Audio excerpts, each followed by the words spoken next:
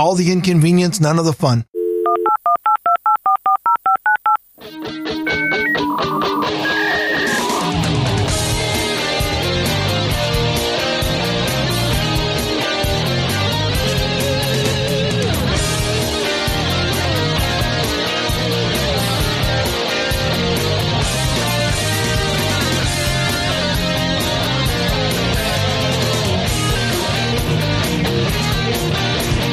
Grumpy old beds!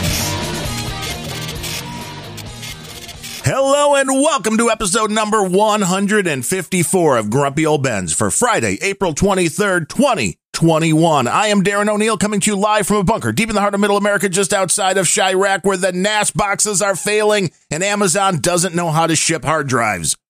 And from America's left coast, where soon you won't even need to install a camera to spy on your neighbors. I'm Ryan Bemrose. Ooh, is somebody going to install them for us? Yes, sort of. More like there's a device you already have in your house that is going to be repurposed to be a spy device on every human within its range. You mean Wi-Fi? Exactly. I am talking about the 802.11bf standard, which is being worked on by IEE already. IEE! Yeah, I mean, we talked about that a little bit in the past, how people are using them as makeshift. Well, companies are repurposing them as makeshift devices for movement detection and things like that. Yeah, there's a standard being worked on. I read the standard. That's why I'm bringing it up again. So deal with it. The standard is, the proposal that goes along with this is that they're moving to a 60 hertz a 60 hertz carrier wave, which has a short enough wavelength that they can detect things like gestures, or possibly typing or jerking off. That's a little bit weird for using those kind of radio waves. And this isn't just a couple companies being creative. They are turning it into a standard based on Wi-Fi sensing. It uses a signal interference, the kind of things we always talked about we talked about before about it behaves like hacking, where they want to, you know how things that can block Wi-Fi can really mess with your ability to get a signal to somewhere. Well, once they start measuring that interference of what direction and what, how much interference you're getting, anything that is Wi-Fi opaque that moves around, which, the main thing in most houses is humans, they can now track your presence, your distance from the access point, the direction, the motion. All this is going to require is a new access point with custom firmware and 3 antennas. And you've got triangulation of everybody within its range. It's for the systems that use like the mesh networks that you have multiple devices. One single router can't do this, correct? This is just, you have to have multiple. To triangulate, you just need 3 antennas. So one single router with 3 antennas on top of it. Yes, totally could. But wouldn't the people have to be between those antennas then? No, it's the nature of triangulation. You detect distance to 2 different points, and you need 3 to get every direction. If the only thing that is distance, and you have 3 different places that you have distance to, then you can identify exactly where the source of that is. It's used with earthquakes. It's used with trying to find radio waves, etc. And it's going to be used with Wi-Fi. Now, it would be more precise if they can get multiple access points working together. And I'm sure that, once we've all got 5G in our brains, then that'll be easy. But that's why the mesh networks are so popular. They can track everything you're doing inside your house. But no, this won't take a mesh network. This is, I'm pretty sure it's going to take a specially designed access point and some software. Once you get up into the 60 hertz range, what do we got right now? Like 5 gigahertz? This is a 60 gigahertz range. These are really short wavelengths. They can detect distance really well. And if they get the timing chip in there right, then, and throw some AI at it, which is what everybody's doing. Yeah. Now, one of the things that jumped out at me about the proposal for this, which by the way is not going to be an official IEEE proposal until 2024, but they're working on it. But one of the things that jumped out at me is that it says that implementations must require opt-in from users in order to turn it on. And of course, there's two things that come to mind about that. The first is, how does the device know that the user turning it on is necessarily the user in the, who owns the house and not the user in the car outside war driving? Right. To see if anybody's home. Yeah.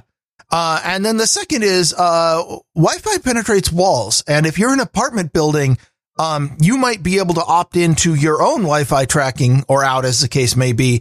But your neighbor's Wi-Fi is absolutely going to be able to track you too through the wall. So it might be time to start investing in that aluminum wallpaper.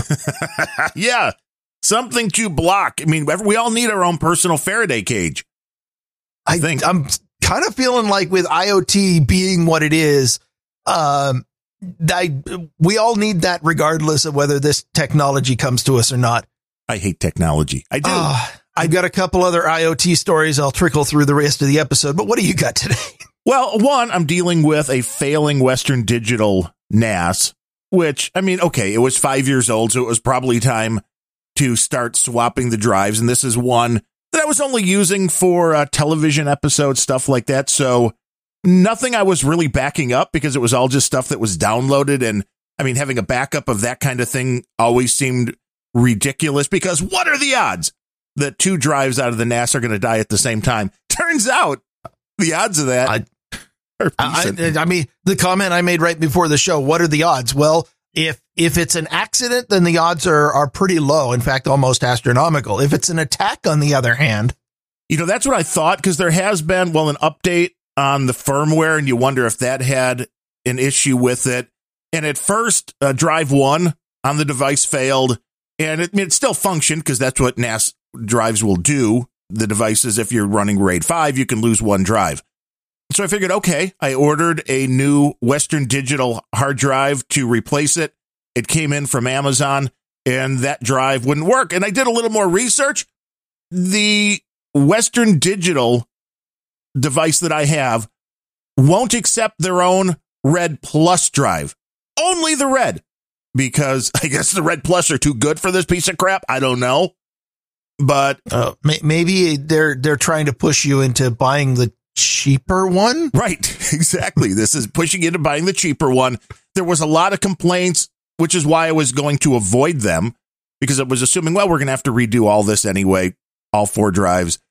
And the Red drives themselves, I guess, have changed the way they operate over the last few years, going to the magnetic reading. There's 2 different systems. I get confused on how these drives are put together and what technology they use to read the information. And there's a slower one and there's a faster one. Well, all the Red drives went to the slower one. So I'm like, I'll go with the Red Plus. Well, that didn't work. And in the time that it took for the new drives to come, the second one had failed, which I still think is kind of odd. I tried to do just moments before the show, tried to do a rebuild on drive number 2 or drive number 1, because that was the first one that went bad, but drive 2 seemed like it was failing more. And I tried to do a rebuild and that failed. So we have one more shot, I think, of doing a rebuild in the other slot. But it's looking like that's all going to be just reason to allegedly download a lot more and rebuild the thing. So it's nothing like, I had all of my financial data or anything that I really cared about. It was mostly stuff that was just sitting there waiting to be watched on a whim. When you're a digital hoarder, these kind of things happen. But so you can re-download it. Right. This is, in fact, your AI at home is probably already re-downloading it. That would be a great thing, wouldn't it? Just, we need to re-download this series and this series and this series. Yeah. Alexa, go get all my illegal content for me. But the concept that, and we've talked about it before, and I understood the risks involved. There's a lot of people who believe that if you have a RAID 5 NAS going on, or RAID 5 doesn't have to be in a NAS, you can do it in your desktop if you have the right hardware. A lot of people think that's just as good of a backup because, like I just said, what are the odds you'll have multiple failures? And the reality is it happens. So if you have data that you really cannot lose, you need to back it up. But Amazon, holy crap. I mean, the Red Plus drive at least came the way I was used to hard drives coming, which was in their own box, the little cardboard on both sides of the drive, holding it gingerly in the middle of that box that came inside of another box. We all know if you bought hard drives, what they usually look like. The thing that arrived today, and I know for sure one of these is already bad because I put it into the NAS to try to do the, rebuild, and immediately got bad. 4 drives in nothing but the anti-static bag together in a box with nothing cushioning them. And I'm not even sure that the FedEx guys don't play baseball with some of the packages. Oh, no kidding. No kidding. And it's like, what the hell, man? These are not cheap objects. It's not like you're shipping $3 spoons or something. These are, hard drives that are $150 or something a piece. It's like you'd think you might put a little packaging to make sure they don't get slammed around, but they're going to replace them, aren't they? They'll have to, because you hope came in broke. Be like, screw you, man. So yeah, that'll be another part of the hassle of this whole thing. And technology, man, you gotta love it. But beyond that, I do. No, you don't. I guess. Where did that rule come from? This is a show that we are firmly experts on a lot of technology, and we hate most of them. Yeah, well, because unfounded hate is wrong. However, when you decide to go out of your way to learn about something so that you can hate it with the right information, then you're an expert. Yes, that's why you want to be here. Crypto crashing yet again. Yay! Yet again, or still? Well, it's wasn't it crashing when we did our show on Monday too? It was, and then it stabilized, went back up, and it's crashing again today. Oh yeah, within 4 days. That's not volatile or anything. No, I mean, this is a very volatile system. I mean, people will point to, again, well, the same thing happens in the stock market, and that may be true, but usually there's some kind of reasoning behind that. And there's a little bit of reasoning with the crypto thing. Mainly, they believe Joe Biden spooked a lot of people with we're raising capital gains taxes up the ass. And a lot of people who had tons of money in crypto, and they're going like, oh, wait a minute, I need to rethink this. The people with real money in crypto decided they have to rethink this, start pulling money out. And because of that, Bitcoin was down. I mean, then they all take the same, more or less. It's interesting to watch this because there's a bunch of different altcoins now. I've been talking about Cardano. We know about Ethereum along with Bitcoin, and they're all moving at about the same levels up and down. The Doge thing was different because that went way up and that went way down at this point. It may bounce back because that is completely on its own. And a lot of people were pointing to that same thing with the Dogecoin, saying this is also a big part of what is causing people to rethink crypto on its entirety. Because it's like, you look at what happened with Dogecoin and go, well, this just looks like a scam. And it is. And yes, it's a scam. It's a scam. It's gambling. But you know what? If they're all getting out, good, more for me. Yeah, there's more in there. But according to the one article on CNBC, 200 billion was wiped out of the crypto market in a day. That's $200 billion disappeared into nowhere. Yeah. I mean, not a currency, but okay. No, well, it's an interesting thing to watch at the very least. I mean, I've got the little thing. Oh, it's fascinating. On my, we seem to have our segment every show. Well, it is because, I mean, now it is. It's kind of like makes me feel like I'm in Vegas because I just look over at my Stream Deck every now and then and I see the amount that I have in Cardano, and it went down hundreds of dollars. It was up hundreds of dollars. I mean, it really is just like sitting in Vegas and watching, all the money go in. Then, I got some back. Oh, and then it's going back in. Oh, wait, I want yeah. Not for the faint of heart. No. And maybe this is why the Democrats want to take all of our guns away so that people don't have mass suicides all around every time their currency goes down by 40%. Yeah. And there was a story I read, and I'm sure there's a lot of these, just as I'm sure there are a lot of people who are probably offing themselves because they didn't know to get out of Doge when the getting was really good. Like our buddy Metis, he did that. I think he told me he put like $1,000 into it and then made a bunch of money and then took his initial investment out and now is just playing with what's left. And, he bought his wife a nice Lego set. That was really good, Metis. He was guilted into it.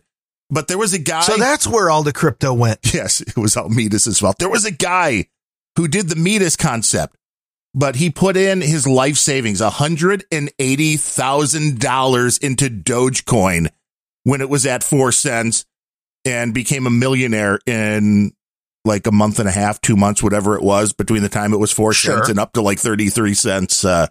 And for every selection biased story of somebody making that much, how many stories are out there of somebody who put in, $10,000 and came out with $1,000? Millions. Millions and millions. And this is the Vegas comparison. It is. It is. Yeah. And they write all the stories about the winners in Vegas and don't mention that for every winner, there's 3 million losers. Oh, yeah. You always see like, hey, Chicago man won $15 million on jackpot. Nobody talks about the people that lose day after day after day because that's not entertaining. The news doesn't want you to. In this case, you have to wonder, again, where the stories are coming from, who's looking to pump money into this market, who is really getting the money out of it, because it's nice that folks like us and our buddy Metis, made a little bit of cash out of this and can feel good. But for everybody that's making, a few bucks on it, it's the rich folks, those evil rich folks that put in big bucks that are making a lot of money, or of course losing. But well, that's it. Capitalism has failed. Let's all go to live in a socialist utopia, I guess. Well, every story that I have, which is revolving around racism. By the way, that previous statement was sarcasm, just in case anyone decides to fact check take it out of context. Racism, police brutality, climate change, capitalism, and they are now not even trying to hide their desire to combine all of these. It is almost mind numbing. Well, they've never particularly justified how they throw capitalism in as some kind of horrible evil, as if it's the root cause of everything. Well, first of all, as if what we're seeing today in all the corporate corruption and public-private partnerships is even capitalism. It's not. It's corporatism. Slight difference. A lot more corruption. Well, there is. And there's corruption, I would guess, in everything human beings touch. I don't think that's ever those bastards. No, there's people, get rid of them all. They want to make money. They want to screw their fellow man or woman. Don't want to be sexist. But since we last had our show, we got the George Floyd verdict, and there's a few interesting things to go down on that. First of all, I'm going to say something that hardly ever happens around here. You were right. Really? Wow, what was I right about particularly? You said that there was no way he was going to be found not guilty. You said he was absolutely going to, and we don't know how much it factored into that decision that the jurors, after we have people in Congress going out and telling people to kill the jurors if they go the wrong way. We have no idea how much that, because they did let the jurors go home. They let the jurors go watch the news. The jurors were able to go watch the news and see Maxine Waters saying, you people need to burn down your city if they get the wrong verdict. We don't know how much that impacted the verdict of the jurors, but we do know that the defense is going to turn around immediately and appeal it and say, hey, by the way, this dipshit from Los Angeles was telling people to riot if they got the wrong verdict. And that ruined the case and therefore turn it over on appeal. And they got a case. Well, yeah, because you had 12 jurors from that area. This is how our legal system works. So you have 12 people that live in this area that understand if they bring a not guilty verdict, and I don't even know how much of a not guilty they had to bring because there were 3 separate charges. Now, if you would have brought any not guilty, it's possible that would have had your house burned down. That would have had people lose property or get injured. I have an answer to that. They came back with guilty on all 3 counts, and the left went fucking nuts and started rioting again. Yeah, and you wonder why, right? I mean, they what a surprise. We've said so, appeasement doesn't work. The leftists in the city got what they wanted on every count and still went and rioted some more and burned down some more. What makes you think you can ever make these people happy? Well, it's because they don't want what they call justice is not what rational thinking people call justice. They want to use this as the start of, well, the whole system is obviously corrupt. The same thing with, well, our whole country was founded on white supremacy. These documents have to be gotten rid of. That's why they're going after the Constitution. This is not about justice.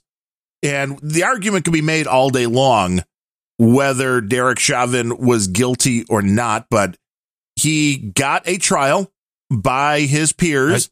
I mean, he was guilty of being a cop. That might be enough in a lot of people's eyes. It is lately. And as we've talked about a billion times, the Weather Underground was pushing this since the 60s and 70s to pit the police against the regular folks, to pit the white against the black. But this was a media extravaganza. The number of people that watched this verdict.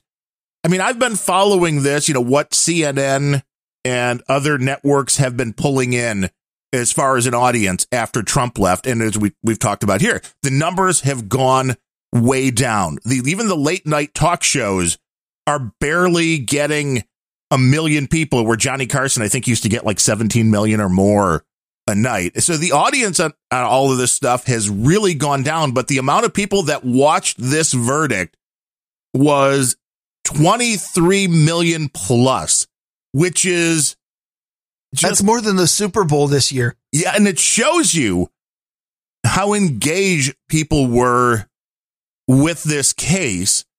And it is an interesting thing to watch the reaction.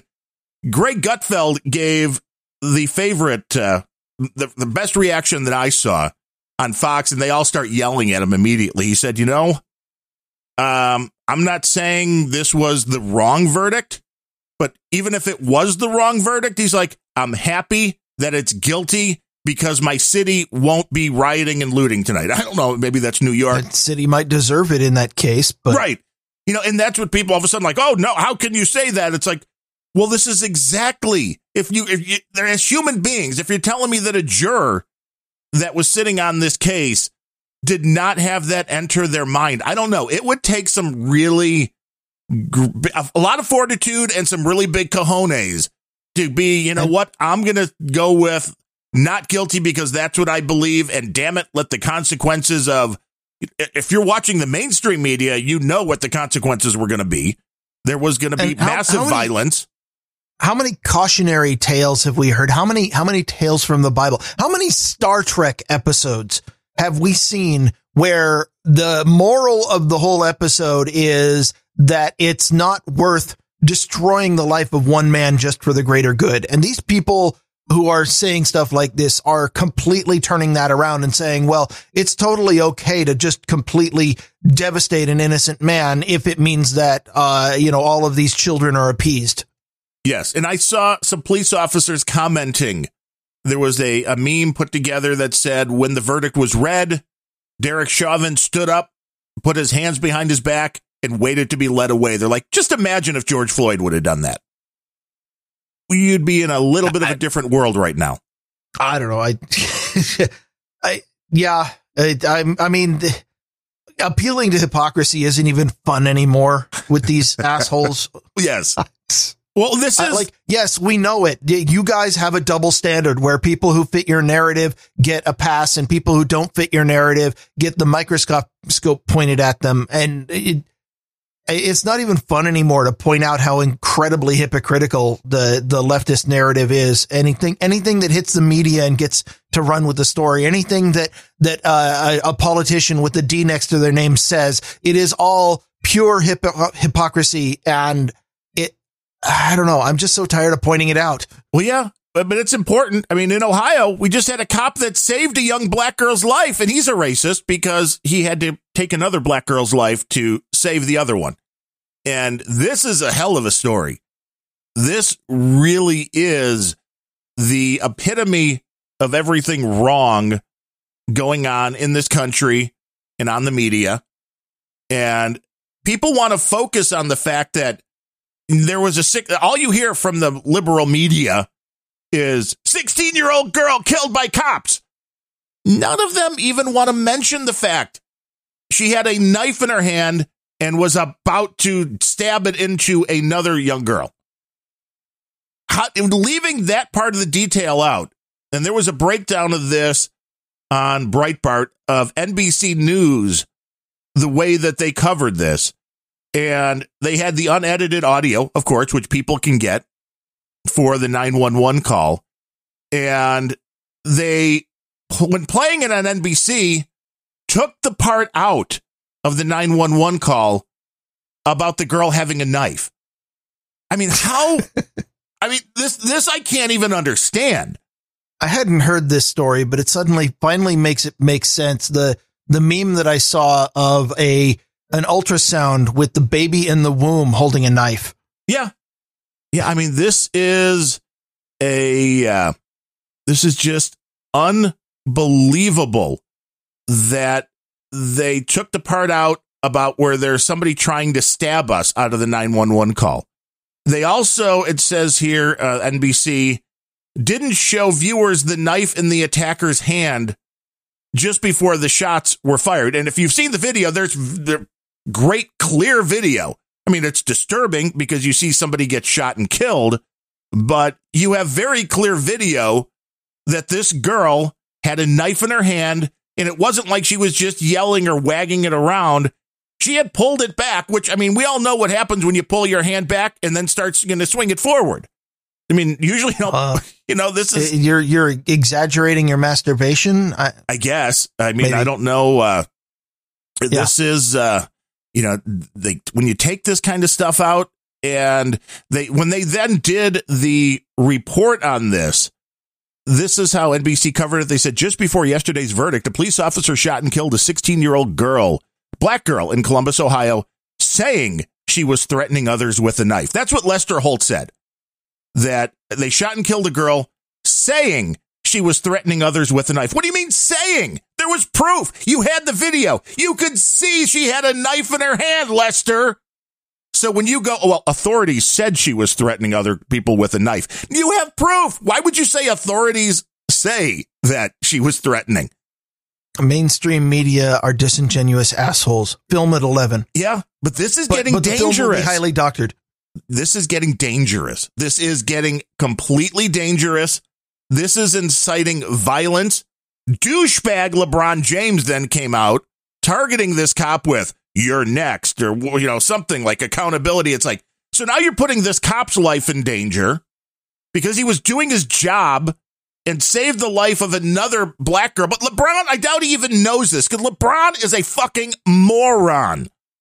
And these people go off without having any evidence to back up what they're saying because they know as long as you are a liberal douchebag and saying things that you know will fit the narrative that the mainstream media likes, nobody's ever going to call you on it. Nobody's ever going to expose you. And this is getting dangerous. Well, it's beyond dangerous, but it's escalating at a pace that is even surprising for those of us who have been watching this. Idiot Stacey Abrams said there was no justification for killing the girl without trying some intervention, regardless of what she may have been doing. So having a knife. Guess what, lady? Killing her is an intervention. Yeah. Yeah, I don't understand. And, there's, of course, people like, why didn't they use a taser? It's like, this is the whole taser thing. We brought that up in the last episode. The whole taser thing is it's a red herring in these cases because cops have to decide whether something is life-threatening or not. And if it's not, if in their best judgments it's not life-threatening, okay, then the taser can come out. But when somebody has a knife... Well, more importantly, the police officers, and this is an ability that is trained into most cops that I do not have. I don't have confidence that I would be able to do this part of their job, and that is the ability to assess an entire situation in a few seconds and determine, do I need to use lethal force or not? That is a tremendous responsibility, even if you have a lot of time to think about it. And they have to figure this out in a couple seconds. And knowing for damn sure that no matter what they do in those couple of seconds, they are going to be second guessed by it. And then they're going to have the mayor of their city come out and say, I'm sure glad he was found guilty, even if he wasn't guilty, because it's the only way my city. I mean, being a police officer is the worst job in the world in America today, because you are hated by everybody. And when you have somebody if you do your job right, you get shit on for it. If you do your job wrong, maybe you'll get shit on. Yeah. And when you have somebody this high up in the Democrat Party saying that regardless of what this girl may have been doing, so say the girl had a gun and she was shooting people. Well, you're supposed to do something before you shoot her. I mean, you have to take other steps. I don't understand when it's a life and death decision, when you're arriving at a situation where there has been a call about somebody trying to stab somebody. I think you go for the pistol and not the taser, because tasers, again, if you miss, then what? Then the other girl's dead. This is where you really have a no-win situation, because if that cop didn't act and that girl would have stabbed the other girl in the heart or in the neck and she would have died, then you're right. The cop would be getting crapped on because, he just stood there and let her kill the other black girl because he's obviously racist, so he let the one kill the other. That's, this is the narrative the way it would be played out. It is a no-win situation. It is a no-win situation. Yeah. I don't inertia and pension are quite possibly the only reason anybody has of being a police officer. I didn't bring it to the show, but I did see a story about how the Seattle Police Department is currently down at about 40% of their jobs are filled. The number of people that the police department thinks they need to police, they have 40% of that number. That's how many cops there are in Seattle right now, because they can't get anybody to apply to their openings. And I can't blame them. Who would want to be a cop in a leftist controlled city these days? Yes. I mean, you had people saying troubling that the officer didn't try to de-escalate the situation. Well, how do you de-escalate a situation when somebody's about to stab somebody? I don't know. I mean, you shoot them. That would seem to be the option, and it was the one that was taken. I don't know, and it really shouldn't matter. The race of the neighbor across the street from this girl who had shouldn't matter. Right. But he had a security camera. He had the video. He provided it to the police. And his opinion after watching the video was the officer had no option but to shoot. So somebody, at least in the neighborhood, is sane. Somebody will at least stand up and say this isn't about race. Well, this wasn't about age. If they provide that video to Lester Holt, do you think he'll retract his statements? No. I mean, Stacey Abrams said you have to vote for Democrats because Republicans, quote, will not stop men from murdering women of color. This is where it's going with the Democrats. I mean, she does have a point. The Democrats, they don't choose what color. They would rather just, they'll stop people from murdering women and men of color. They'll just, let people who aren't cops murder everybody, and then it's all good. Right. I mean, well, that is the amount of people. When you look at the violence, we talk about it every week about what's going on here in Chicago. Every week, every Monday, we get the report from Chicago, and every Monday, Chicago sounds like a goddamn bloodbath. Now, there is a database that track police shootings in America, and believe it or not, I think we may have talked about this, but it is compiled and hosted by the Washington Post, one of the most liberal newspapers in the world. But even they are accurate and show the reality of what's been going on when it comes to people dying at the hands of police. And over the last, I would say the last 2 years, but meaning that is in 2019 and in 2020. So nothing with 2021. So for those 2 full years, in that time, there were 80 unarmed people. At least they didn't have knives or guns. I mean, maybe he had a baseball bat or something, but these were going down as unarmed deaths at the hand of police. There were 80 deaths over those 2 years total, 50 white people, 30 black. I mean, this doesn't really sound like an epidemic that black people are being targeted and killed by the police. But if you turn on the mainstream media, what you hear is a completely different story. I mean, it should be obvious by now to anybody who really is paying attention to statistics that the vast majority of people being killed by guns are being killed by people who aren't the police, and generally people who don't register their guns. Because if I remember the law correctly, there are no guns in Chicago because they're illegal, right? Exactly. So Chicago shouldn't have any gun crime. Right. There's none. They shouldn't even report it. You know, here's a fun statistic I like pulling out once in a while is, you see the people who advocate, the anti-Second Amendment crowd always advocate we should take away all guns because the United States with its gun culture has like the fourth highest per capita rate of killings, of murders in the world. And that one is true when you phrase it like that. But if you redo the statistics and you exclude about 5 cities, Chicago, Baltimore, New Orleans, all, I don't remember exactly what all the cities are, but they're the cities with the highest gun crime.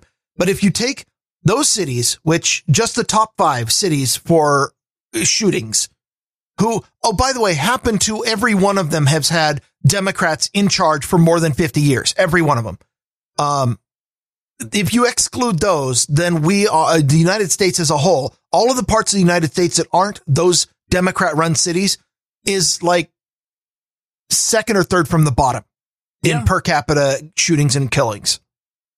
That is an unfortunate statistic for people who want to push the narrative. And we have violence in this country. We have a violence problem. So I guess what I'm saying is having guns is not the indicator of gun violence and destruction. And in fact, if you want to draw a correlation, the number one indicator for extremely high crime rates with a very, very high correlation is the city is controlled by a Democrat. Well, this is what happens when you don't prosecute crimes. We talked about that with carjackings. We talked about that with shoplifting. This is all because that's all racist. You can't go after people for committing crimes if they're people of color. It's like, no, how about everybody gets treated the same regardless of the color of their skin? How about that? How about having a nation of laws that everybody has to follow? In this case, I mean, I understand it was only a 16-year-old, but again, we're told 16-year-olds are so bright they can make gun legislation when they say guns are bad. But in this case, you had police on the scene, and it wasn't like they just rolled up. There were multiple police at that scene, out of their car, when this girl decided to come barreling out and attack a girl. This is the dumbest thing you could possibly do when there are police officers on the scene.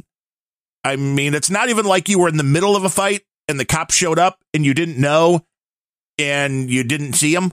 This was the case of you knew exactly what was going on, and it is a tragic result. But as we've talked about before, when do you make that distinction between child and adult? We talked about that in the case here in Chicago, where the kid got shot after running from the police with a gun. This whole, it was just a child. It's like, here's something, people. Don't let your kids be on the street with guns at 3 a.m.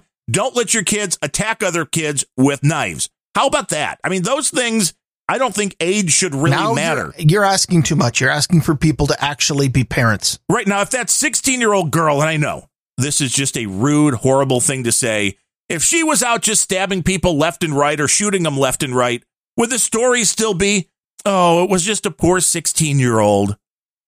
I don't understand why the age is such a big deal. Now, if this was somebody just sitting around minding their own business who wasn't doing anything wrong, like a lot of it's horrible here in Chicago. I mean, there was a story a few months back of a toddler, like 1-year-old, that was killed in a shooting on the expressway.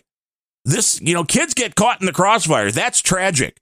When they're a teenager that's involved in gang activity or actively attacking somebody with a deadly weapon, their age doesn't really mean anything to me at that point. When they get shot and they deserved it, it's tragic, but also not unexpected. I don't think anybody should get shot, but it's going to happen because people can be shits to other people. If we all just got along and we lived happily in our socialist Roddenberry-esque utopia where nobody wanted for anything and everybody just had everything they wanted and nobody ever did violence to each other, then I mean, it wouldn't be humans, but I bet there wouldn't be tragedies like shootings anymore. But there are, because we're people and people do terrible things to other people. And it's awful every single time somebody dies or somebody gets murdered. But if you get killed because you're breaking into somebody's house, the amount of sympathy goes down immensely compared to if you get killed because somebody was, you're 3 houses over and a stray bullet came through. Right. Well, that's exactly it. Some personal responsibility in the Troll Room, which is available while we do these shows live on Mondays and Fridays at noon Eastern at noagendastream.com. D.E. Metis of the Fun Fact Friday show says, how dare you suggest I parent my child? Well, Metis, we know you. We know your child, Leela. And the reality is messed up that she kid. Parents you. He's already messed up that kid anyway. He put her on a podcast. I can't think of a worse fate. She is the one parenting him. There's no question. This is what's going on here. If you've listened to that show, she's the one who's like, no, Dad, we need to, let's get back on topic. Yes. So do a better job, Metis. Come on. You brought up, you mentioned that laws should not take race into account. And, I just wanted to pull up a story that I got, that was being talked about last night from, our friend, Sir Billy Bones, which proves you entirely wrong. In Washington State, the African American Reach and Teach Health Ministry is an organization which is a registered vaccine provider to roll out the COVID medications that everybody seems to be hot about these days. And they are accepting appointments, but they are only granting appointments to people with dark colored skin. And a number of folks who thought that maybe that might be discriminatory or racist. And of course it is, but it's against white people. And so there were complaints to the Washington Department of Health saying these people need to be told that when they're handing out vaccines, they need to hand it out to everybody regardless of skin color. And the Department of Health kind of hemmed and hawed and delayed a bit. And then after being pushed a couple more times, finally came out and said, well, if the people are in a historically oppressed class, then they need the medication more. So it's totally okay that these people are taking into account skin color. So I guess what I'm saying is that in so much as public policy is being made by health districts these days, it's totally legal to deny whites access to medication because based on skin color. Now, the comment made by Sir Billy Bones, and I kind of agree with, is this is one case where I'm kind of okay with being discriminated against in so much as if it means that I'm not going to be getting this untested, experimental, unapproved medication. Yeah, but none of that is the point, because if this is a treatment for something, just imagine it the other way around, which is a black person walks into a CVS or something and they're like, oh, sorry, you're black, you're not white. We're not going to give you the jab. We're not going to give you this treatment. It would be a story in every newspaper. Uh-huh. I mean, this is where we're at, I guess. So putting aside the fact that, I get a little bit of humor and irony in the fact that I really don't want this. But if this were a genuine, approved and needed medication for something, and it was critically important that everybody get it, which most of the people in Washington seem to think, then this is excluding people based on race this is exactly the kind of thing that everybody who shouts racist in a crowded theater is fearing the worst, is somebody coming out and saying your skin is the wrong color and therefore you can go die. Yeah. That's exactly what's happening here. And because it happens to be in the one direction that the leftists are okay with racism, then even the health department's like, hey, this is cool. Well, it's because this is always the way it is with the left. I mean, you have black entertainment television, which is great. That's fine. You're filling a niche market. But if anybody tried to come out with white entertainment television, that wouldn't go over so well. Well, the obvious counter argument to that is, well, every other channel is white entertainment. Yeah, but which of course isn't true if you've ever looked at any of the garbage that's come out of Hollywood in the last 5 years. Yes. Oh yeah, they've overcorrected in a lot of the stuff that they're doing. We've talked about that just in the marketing of things like Victoria's Secret, that all of a sudden you just went, wow, they've changed, which is fine if that is I'm not even certain it's something that needed correcting, but no. Man, they overed it. Well, yeah, they overed it, and I have no problem. There are so many different types of people, and it's not racist to admit that different people like different things. Overall, I mean, if you want to make generalities, more white people like watching baseball, I believe, or football than watching basketball. So I understand if you're doing commercials, you're going to aim it at the audience that is your fan base. Different types of music overall have different demographics. That's fine. How hilarious is it that marketing, in respect to what you just said, marketing is probably the most honest industry out there. Right. They are one of the only places where you are going to see people actually telling the truth because it affects their pocketbooks. They're going to say, well, we want to market to black people and therefore we're selling in basketball. That would be an obviously racist statement if you were just to say it in any other industry. But in the marketing, it's like, well, it's because it's true, and because it's true and we don't want to waste our money. I don't know. You know how I feel about marketing, but in this case, it's honesty saying this. It's honesty saying we're going to sell to where the market is. And trying to market to the white community now in the United States is a very hard thing to do, even though the white market is still 70-something%, I believe, overall. When you look at the percentages, maybe down a little bit from the demographics, but it's still a majority. But no, you can't. I mean, when's the last time you saw just white people in a commercial? It's like, then it's fine. No. I saw some crappy B-level Netflix movie. Well, saying the word Netflix implies all the others, but yes. Where it was set in, I don't know, like Alaska, northern Alberta, somewhere that was frozen tundra wasteland. And the cast was 5 people.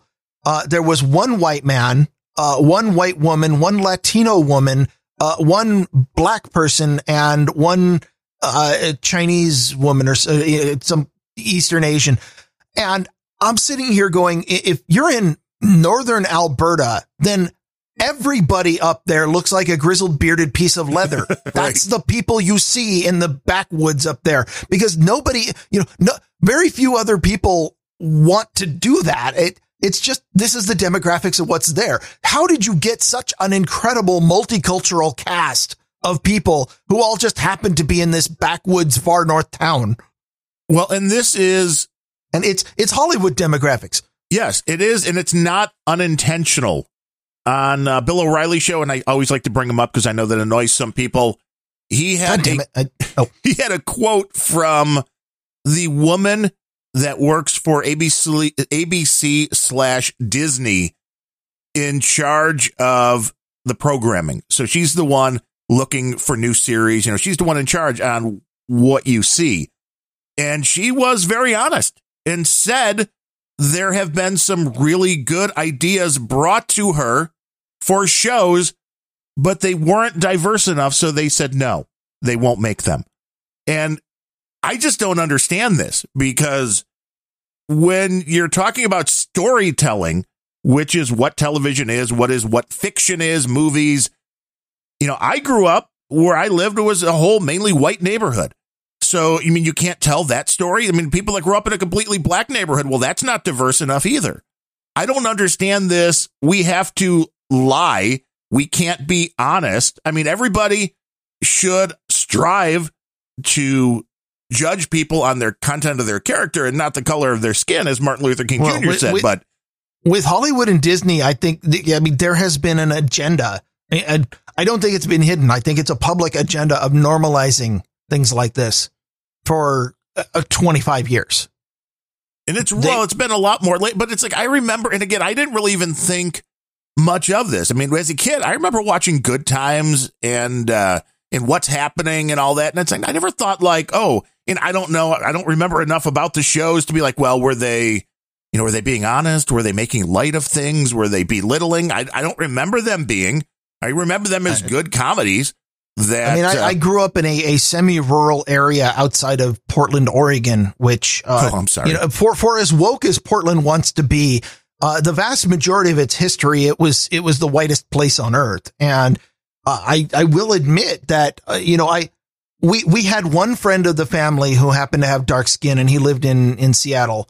But we went on vacations with him. I didn't have any problem with it. It was very briefly to 4-year-old me. It was very briefly, we had the conversation that this is as far as it went. Your skin doesn't look the same as the others. Yeah, that's because I'm different. Okay. And then we just went off and went water skiing or something. It was great. Little Bemrose has never accepted anything that quickly. There were at least 14 questions and I'll ask the same thing. Oh, probably, but I was annoying in all of them. Trust me. Yeah, I believe that. But, beyond that, the only black people I'd ever seen were on television. And, like the local Portland news had a black anchor. Why? Because they had to. This was the 1980s. Of course. But there weren't, I don't know, I went to high school and there were, 97% whites. Okay. Does that make me racist? By some definitions, but does that mean that all of my experiences are invalid? No, of course not. I had a high school experience with other people, and they're people. I don't know. Well, yeah. And I went to high school in Chicago, actually in the city limits of Chicago, which I went to an all boys Catholic high school. So it was really no fun, but it was quite a bit more diverse than my junior high was. But I didn't have a problem getting along with anybody. There was, like anything else. This is which I still don't understand, the people that have the disconnect from this. I mean, there were some black kids that I really liked, and there were some that I didn't. There was one kid I was like, let me borrow your homework, man, because he was the smartest kid I knew. I didn't care what color of his skin was. And then there were some, that people just like the white kids. Some of them were assholes causing trouble, and some, people are just people. I don't understand the differentiation that. And that's exactly the point is in the 80s, like I mentioned on the last show, in the 80s, we were less than one generation out from the civil rights movement and all of that entailed and all of the advances. And in the 80s and early part of the 1990s, I think we reached a local minimum in the actual amount of racial strife, because our parents had grown up and participated and seen exactly what comes of segregation and, open wide. They defeated racism in the 1960s. We grew up, Gen X are the most colorblind generation that we've had in 100 years in America, because our parents were so gung ho about making sure that we not discriminate based on race.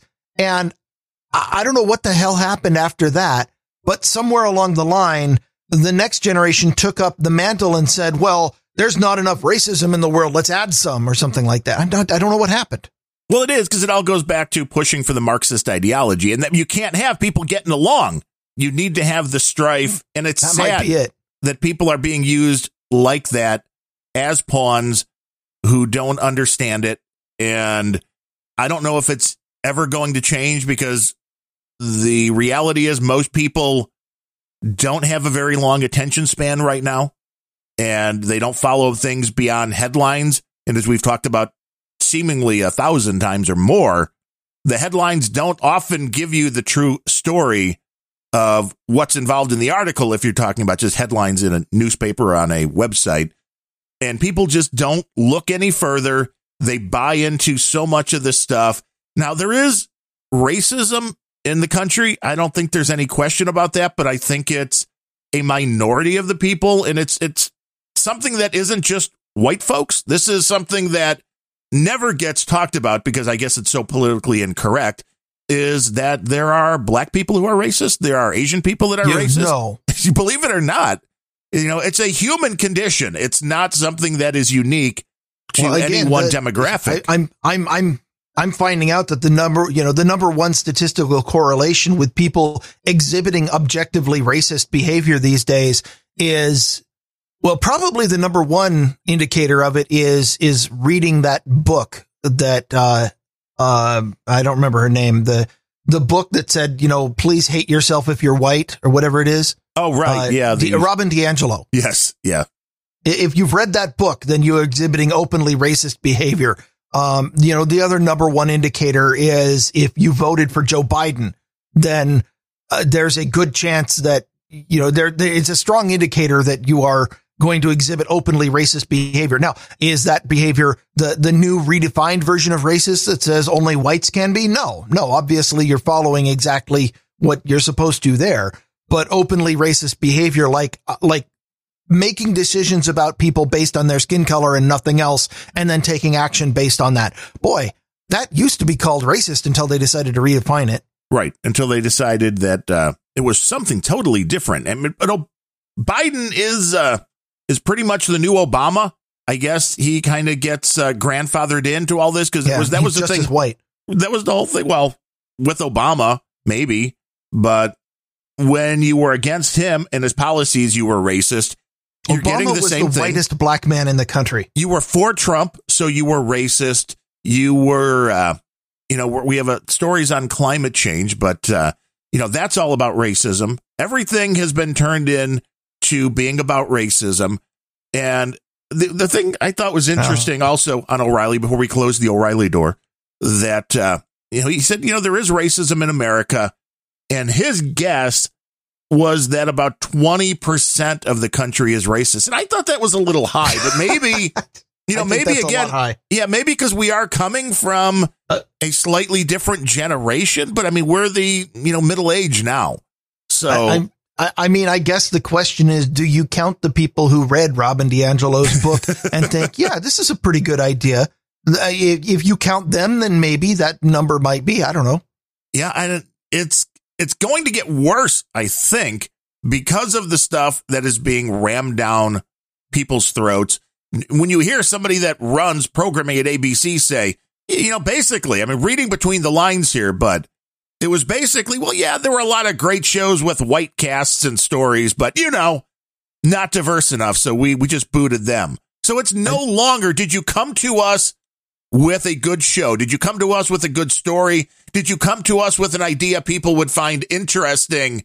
Now it's a crappy show, but you know what? No. We got 3 blacks and a Asian and 3 are gay and 1's transgender. Oh, wow. Yes. That's what we're going with. I don't even know what it's about. We're going with that. I'd like to think that the talented screenwriters and the talented creators out there are no longer bothering to go to Hollywood or to Disney with these ideas, for knowing that they will get horribly warped and twisted. The people who understand that they're going to private equity firms. All of the best TV series are made in Vancouver or Georgia or somewhere. They're not made in California anymore. I mean, all those places that require ID to vote. Honestly, the best. Most of the best content isn't even coming out through Hollywood channels anymore. There is, if you want the best new content being made these days, it's probably on YouTube, and it's probably really hard to find. You mean just I need to start closing my tabs when I'm done reading them. I had this story about the Department of Health up, and I glanced over, and one of the sidebar stories there, which just made me all kinds of angry again, is it says Governor Inslee says proposed capital gains tax is a very reasonable proposal. Fuck you, Inslee. Yeah, well, they want more money, more money, more money, more money. All of this spending is going to come at a great cost. What we're seeing right now in the Bitcoin and crypto markets is going to be seen in the stock market. It's going to be seen in the economy. It's all coming due to Joe Biden's policies. And I don't know if Joe even understands where he is, because he's still only doing like 10, 20 minutes worth of stuff a day. And he's saying things that totally contradict things he said, even on the campaign trail. They're totally contradict things he said as a senator and vice president. So I don't know who's pulling the string. I kind of have an idea who's pulling the strings, but I think it literally is at this point Joe Biden, a befuddled old man who I don't even know if he really knows he's president, that is being fed information and signing things because I don't know. I mean, he's being held in that maximum security facility there in Washington, D.C. these days. Oh, did you? I mean, he made a short little comment. I think it was yesterday, maybe 2 days ago. And maybe it was on the George Floyd verdict. And Kamala Harris was standing behind him with a mask on. And the whole thing seemed very Orwellian. My wife's like, it looks like she has a gun on him. I'm like, maybe she does. I mean, it was very weird just to have him. And it wasn't like he had a group of people behind him. Like, you know, Trump sometimes had like 15 people that were all part of whatever he was talking about and that he might call up to the podium. There was nobody else. It was just Kamala Harris standing there with a mask on. They need some of those cardboard cutouts they have at the MLB games. Maybe that would work, but Kamala Harris did finally figure out you know what the problem is with migration? Do you know why all of these people are coming to America? Kamala Harris has figured it out. I've got a pretty good idea, but what does she think? She's probably wrong. I'm sure she is. Well, I mean, what would you think? What would Kamala Harris come up with? I think that the combination of the two Democrat policies is a recipe for the destruction of a society. The combination being a very, very wide public handout program where anybody just by having a pulse gets free handouts, combined with a very permissive immigration system where everybody is allowed to come in, results in the massive numbers of the lowest quality immigrants coming in and becoming a drain on your society. No, but I'm betting that's probably not Kamala Harris's excuse. No, the reason these people are leaving their countries and coming to the United States isn't really that they're poor. It's not because they're, being persecuted politically. It's not to make a better life. I mean, that would be the rah-rah answer, is they want to come to America to make a better life for themselves. But that would make America a good country. So we can't say that. Joe Biden, I believe, may have been the first president ever, when he made those remarks on the George Floyd trial, to bash America and call it a racist country, which is bullshit, because I don't think this is a racist country. You're going to have to show me some stats. But I don't either, but a great many of the people who voted for him and whose support he cares about do think it is these days. They seem to believe that. Because they're being lied to. But the reason why all of these people are leaving their homes to come to America is climate change. Is the climate not changing in America, or is it only changing? It's climate change. Quote, we're looking at extensive storm damage because of extreme climate. We're looking at drought. Again, we're looking at the issue of climate change affecting certain political organizations more than others, or certain places, or I don't know. Like, is the climate only changing in Central America, and that's why all these people are coming up, and not because of all the free shit that Biden keeps promising them? I guess so. But this also just shows you where there's going to be a lot more money going to climate change, because it's not going to be to save the planet now just anymore. It's going to be, we can solve all of these issues. I bristle at the idea of my money being wasted on climate change, but I bristle at the idea of my money being wasted on anything. I am more bothered by shit like this Bill Gates thing, where he's trying to facilitate changing the climate by putting a bunch of stuff in and bringing about a new ice age. Right. Yeah. We want to block that out. That one bothers me a little bit more than just having my money wasted. Not that I'm not angry about my money being wasted, but I do know that if the Democrats weren't raising taxes and wasting it on climate change, they'd raise taxes and waste it by sending it to some cronies overseas, or waste it by starting new wars in sandy places, or waste it by giving it a government handout to only their own voters who happen to have the right skin color or something. I mean, they'd find ways to waste it. Oh, of course. Of course. And this is part of the new narrative now. We've taken climate change and we've made that racist, because if you don't want these people to come in, you're going to be a climate change denier and a racist. It's a great double dip. But there is another young activist in the same school as Greta Thunberg, and this is a Mexican girl, 19 years old, who spoke invited to speak at Joe Biden's virtual climate summit on Thursday, who said, quote, "The climate crisis is the result of those perpetrating and upholding the harmful systems of colonialism, oppression, capitalism, and market-oriented greenwash solutions." This sounds like your average 19-year-old girl, doesn't it? But when you look at what she's saying or listen to what she's saying, it sounded like she was reading from a script. I'm sure, but we're blaming again for the climate crisis. We're blaming it on colonialism, oppression, and capitalism, and market-oriented greenwash solutions. Those words were all focus grouped. That isn't the words of a 16-year-old girl. That was 19, that was the words of 19. Well, it wasn't the words of one person right out of high school. That was the words of somebody who focus grouped and decided to do studies on how much propaganda and what words give the right. Yeah. That came out of a PR firm. But colonialism and oppression and capitalism. I mean, you can at least make, I guess, a case that capitalism pollutes, but then, you just make those companies not pollute. I don't think anybody's against clean air, clean water, but there's a difference between what I think I consider polluting. When people are like, oh, it's carbon emissions. It's like, well, that means every human on the planet is spewing garbage every time they exhale. And I don't believe that's the case. But every human on the planet isn't as bad as some of our public infrastructure. Like, every human on the planet isn't as bad as every cargo ship on the planet, for example. And every cargo ship on the planet can't even hold a candle to this volcano that's been constantly spewing lava in Iceland for 4 weeks now. She says the climate crisis is so violent and has exacerbated so much injustice, and it's the biggest challenge humanity has ever faced. Really? Really? Yeah. No, the biggest challenge humanity has ever faced is coming up on us. It's Marxism. Yeah. And she also said this, I thought this was great. Quote, "You need to accept that the era of fossil fuels is over." Yeah. Yeah, we haven't run out yet. We haven't reached peak oil yet. I don't understand. I mean, I do understand, but this is all being tied together in a stew of destruction.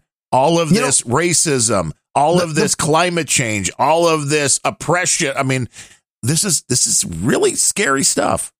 I'm really all right with coming up with alternatives to fossil fuels, because it is a bit of a bottleneck, and energy infrastructure and energy is probably the number one requirement and bottleneck for moving an economy forward. Every single time, for example, that a government raises taxes on energy, that necessarily and automatically makes everything more expensive, instant inflation, instant economic depression, downturn, because energy is so critical to everything that happens, every bit of human activity these days.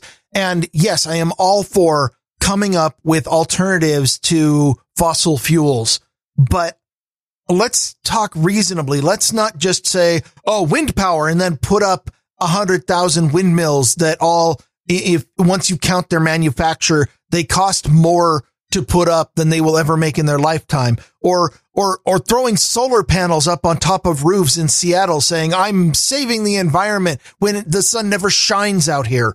Let's talk reasonable. Right. Okay. No fossil fuels. How about nuclear? Oh, we can't talk about that. Well, if you are not willing to talk about nuclear, then I don't believe that then you are disingenuous about wanting to come up with a solution to fossil fuels. Well, yes. If you want to get away from fossil fuels and you are not willing to open the door on nuclear power, then you're not coming to the table in good faith. Well, you've hit on it. Exactly. And that's what it is. This is pushing a narrative to get what you want, but the things that are inconvenient for them, like nuclear energy, which is proven to be safe, and very effective. Well, no, we can't have that. It's proven to be relatively. I mean, there are certainly risks, but the risks are at this point with modern designs. The risks are on par with or lower than the risk of creating a gas-fired plant, or certainly the ongoing risk of polluting the atmosphere with a coal plant or something like that. And they're certainly safer for birds. Well, yeah, you don't want to get into that big blade. But I mean, I think electric cars are a great idea. They're just not ready for prime time yet. This concept. I so want an electric car, but I'm not willing to drive around a smartphone. Well, or one that may explode if the battery gets, hit. We could all start driving tractors. That would be a lot slower, I think. But yeah. Oh no, that's one of my stories. That was my version of a segue. That was a really bad segue. I went into that segue with a chainsaw. It was awesome. You went into it, but you're coming out with only like one limb missing or something. Okay. Well, I didn't do it right, but tractors be like that. No, if you happen to be a farmer and you have purchased a tractor from John Deere in the last, say 25 years, then there is a good chance that that all of your personal data has been breached. So just another story of a breach. John Deere doesn't sell farm equipment anymore. They sell computers with attachments for working the ground. They sell smartphones. They sell devices that phone home to see if your subscription is still working every time you try to start it.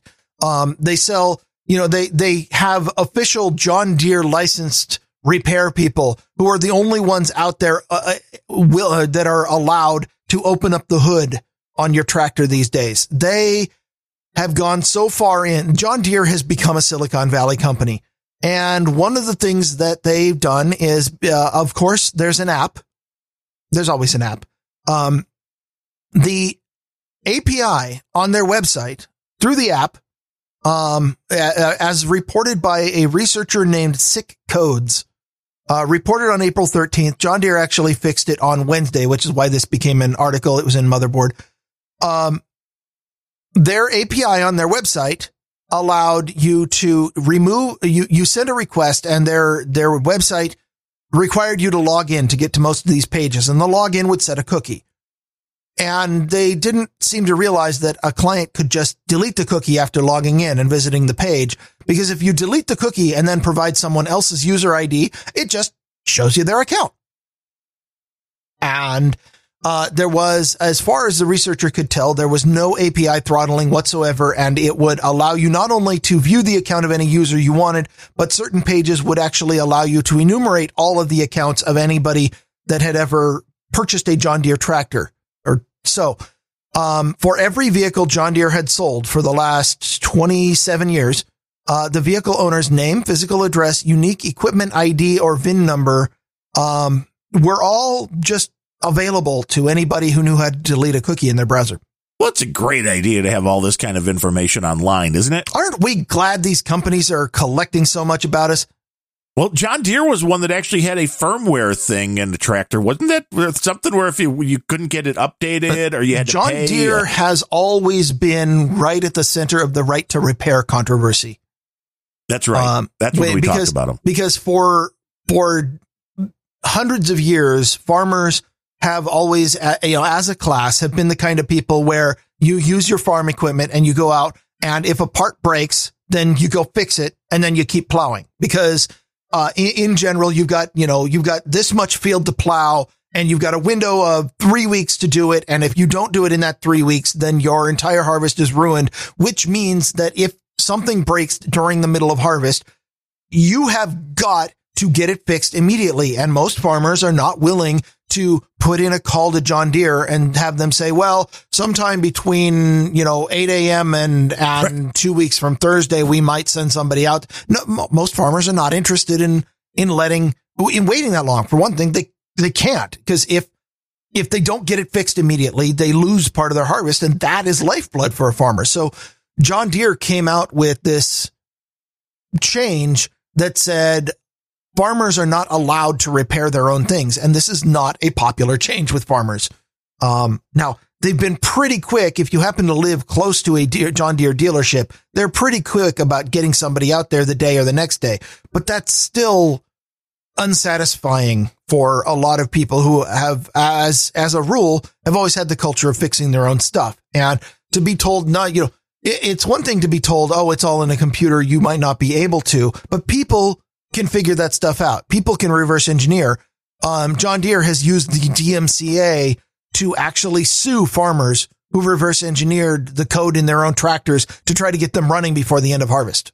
Well, yeah, I mean, cars used to be pretty easy for people to work on. Maybe you read a manual, you did a few things. It was a simple machine that has only really been screwed up over the past few decades because of emissions, because of climate change, because of pollution that have turned these cars into more of like smartphones, as you say, computers, rather than just mechanical things, which makes them way harder for the average person to work on, makes it a lot costlier. Harder to work on. Yeah, a lot costlier. But yeah, it is. And you need special equipment. I mean, I remember back in 91 ish. I don't know.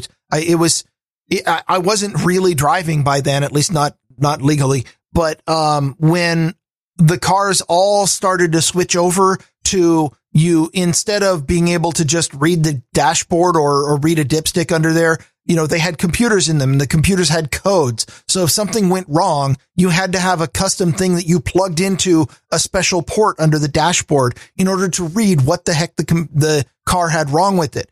And this was a change that happened when I was a kid. And we're looking at this like my dad, who made damn sure before I was even able to drive that I knew how to change the oil, how to change a tire, how to check all the fluids in a vehicle, because he wanted to make sure that I knew how to maintain a vehicle. And all of that information that my dad was really good about imparting to me is not that useful in today's world, where every computer is a Pentium 486 with wheels attached. Yeah, it makes it a lot less user serviceable. My first vehicle was a 1977 Oldsmobile Delta 88. Now, you want to talk about a Land Cruiser. Oh, yeah. It was... Hey, I'm still driving the spiritual successor to that. I've got a 2001 Buick. Oh, well, that's right up there. Which at this point, I might still be driving well into 2030 because the damn thing uses gasoline. The top speed on the car is listed as 94 miles an hour. Oh, the good old days when you couldn't get a car over 100. Yeah, well, my Buick goes 110. Hey, I know that because there's a governor in it. And the first time I ever tried to go over 110, I was actually in the city of Seattle. It was 3 a.m. on the freeway. Well, I can understand you were trying to get out. Yeah, I was trying. In fact, I was. It was east of Seattle. There's a big lake, but the freeway going east out of Seattle is on a floating bridge. And floating means that it is dead flat. Like you come out of the city and you go down a little hill and then it hits dead flat for 2 miles. And in a place where there's this many hills, dead flat is hard to come by. And I came out of that. There was a tunnel before it, and I came out of the tunnel doing about 90, and I just floored it going down that hill because, of course, I was young and didn't think about cops. And now you think about them all the time. I got about halfway across the bridge, just cruising with my brand new, beautiful car, and suddenly the accelerator got all spongy, and the tachometer dropped to idle, and the car started slowing down. I'm like, fuck, what did I just break? Everything. And everything kicked back in once I got down to about 85. But that was when I learned I had a governor on my car. Your car will tell you cannot go that fast. And of course I researched how do I take the governor off. And then I thought about it and I'm like, I would like to just to say that I had, but at the same time, how many times am I actually going to need to go that fast? Probably not. So it's still on there. Yeah.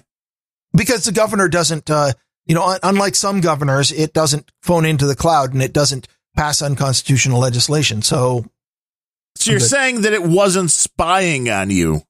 To my knowledge. Now, the car did come with a technology called OnStar, which had a one button push that I push on the rearview mirror. How can we which would immediately call a call center using a cell phone. And actually, I think it used an analog cell phone technology, which stopped working in about 2007. But before then, I had found the OnStar computer cluster and disconnected it because nobody wants that. We show your car is upside down. We are sending help. Well, they actually did have one where they would automatically initiate a call to me if they detected that my airbag deployed. See, that's a nice thing. It's a neat idea. And if they can't contact you, then they send emergency. I mean, that's a cool feature. That's the one cool feature that justifies including all of this other tech that can be used. You know, I don't remember if my car has this or not, but I guarantee that modern cars do, where a system like that, if the police contact, and we talked about this when we were talking about self-driving cars, if the police contact the call center and say, we don't like what this person did, can you shut off their engine? And suddenly your engine is off. You know what? I don't need that. But the police do not need, they can deploy a damn spike strip if they want me to stop. Yeah, you want to evade those cops. Well, it's kind of like the 802.11bf that I talked about an hour ago, where, why would you want your Wi-Fi to detect you? Well, obviously the proposed solution, the proposed scenario where you would want your Wi-Fi to be able to track everywhere you walk in your house is, well, obviously, as you go through your house, every time you enter a room, it should turn off the lights in the room you left and turn on the lights in the room you entered. And for that convenience, we want to institute all of this new technology that lets you spy on your neighbors and tells you exactly where you are in your house and when you're peeing and what you're, if the detection is good enough, they can probably read which keys you're typing on your keyboard. So that means a hacker will be able to use your Wi-Fi in order to get your password. I mean, there's a lot of invasive technology just for the privilege of not having to flip a damn switch when I walk through a room. And did you know the post office is spying on you now via social? Well, not maybe you, but not me. It's spying on But I knew that because they have an app. Well, beyond the app, there is a program called ICOP, which is, I mean, this is ICOP? Yeah, ICOP, ICOP, or I mean, really, it's Internet Covert Operations Program. Internet Covert Operations Program. Covert, yes. This new stuff has come to light. It is the law enforcement arm of the U.S. Postal Service, which I bet you there's a lot of people out there who didn't even know that there was a law enforcement arm of the United States Postal Service. But a recent report from Yahoo News alleges that the law enforcement division of the U.S. Postal Service has been quietly running a program that tracks and collects American social media posts, including those related to protests and other gatherings. So people who think that you're not being watched And how exactly are they doing this? They are going through social media and logging things, I guess. The surveillance efforts. I mean, anybody could do that. Yeah, well, it's the government keeping tabs on this stuff. The program involves analysts searching through social media sites, according to Breitbart, to look for, quote, inflammatory postings. According to internal documents, the information is then shared across governmental agencies.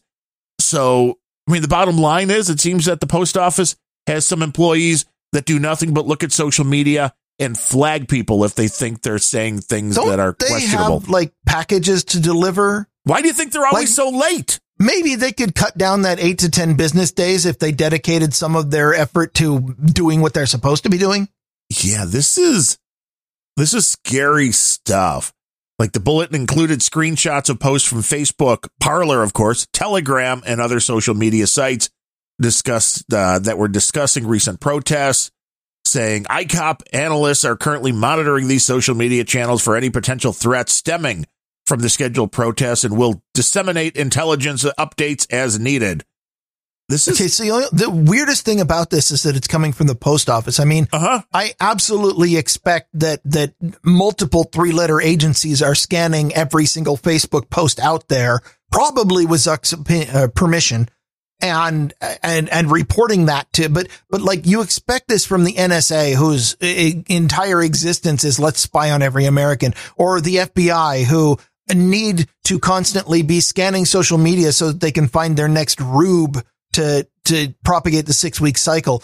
But the post office, which I thought was weird. The ICOP folks did provide a general statement on its authorities to Yahoo News, which says, quote, the U.S. Postal Inspection Service is the primary law enforcement, crime prevention, and security arm of the U.S. Postal Service. Again, I didn't know they had one. As such, the U.S. Postal Inspection Service has federal law enforcement officers, postal inspectors who enforce approximately 200 federal laws to achieve the agency's mission, protect the U.S. Postal Service and its employees, infrastructure, and customers, enforce the laws that defend the nation's mail system from illegal or dangerous use, and ensure public trust in the mail. Yeah, I don't know if I have a lot of trust in the mail, but it says the Internet Covert Operations Program is a function within the U.S. Postal Inspection Service, which assesses threats to Postal Service employees and its infrastructure by monitoring publicly available open source information.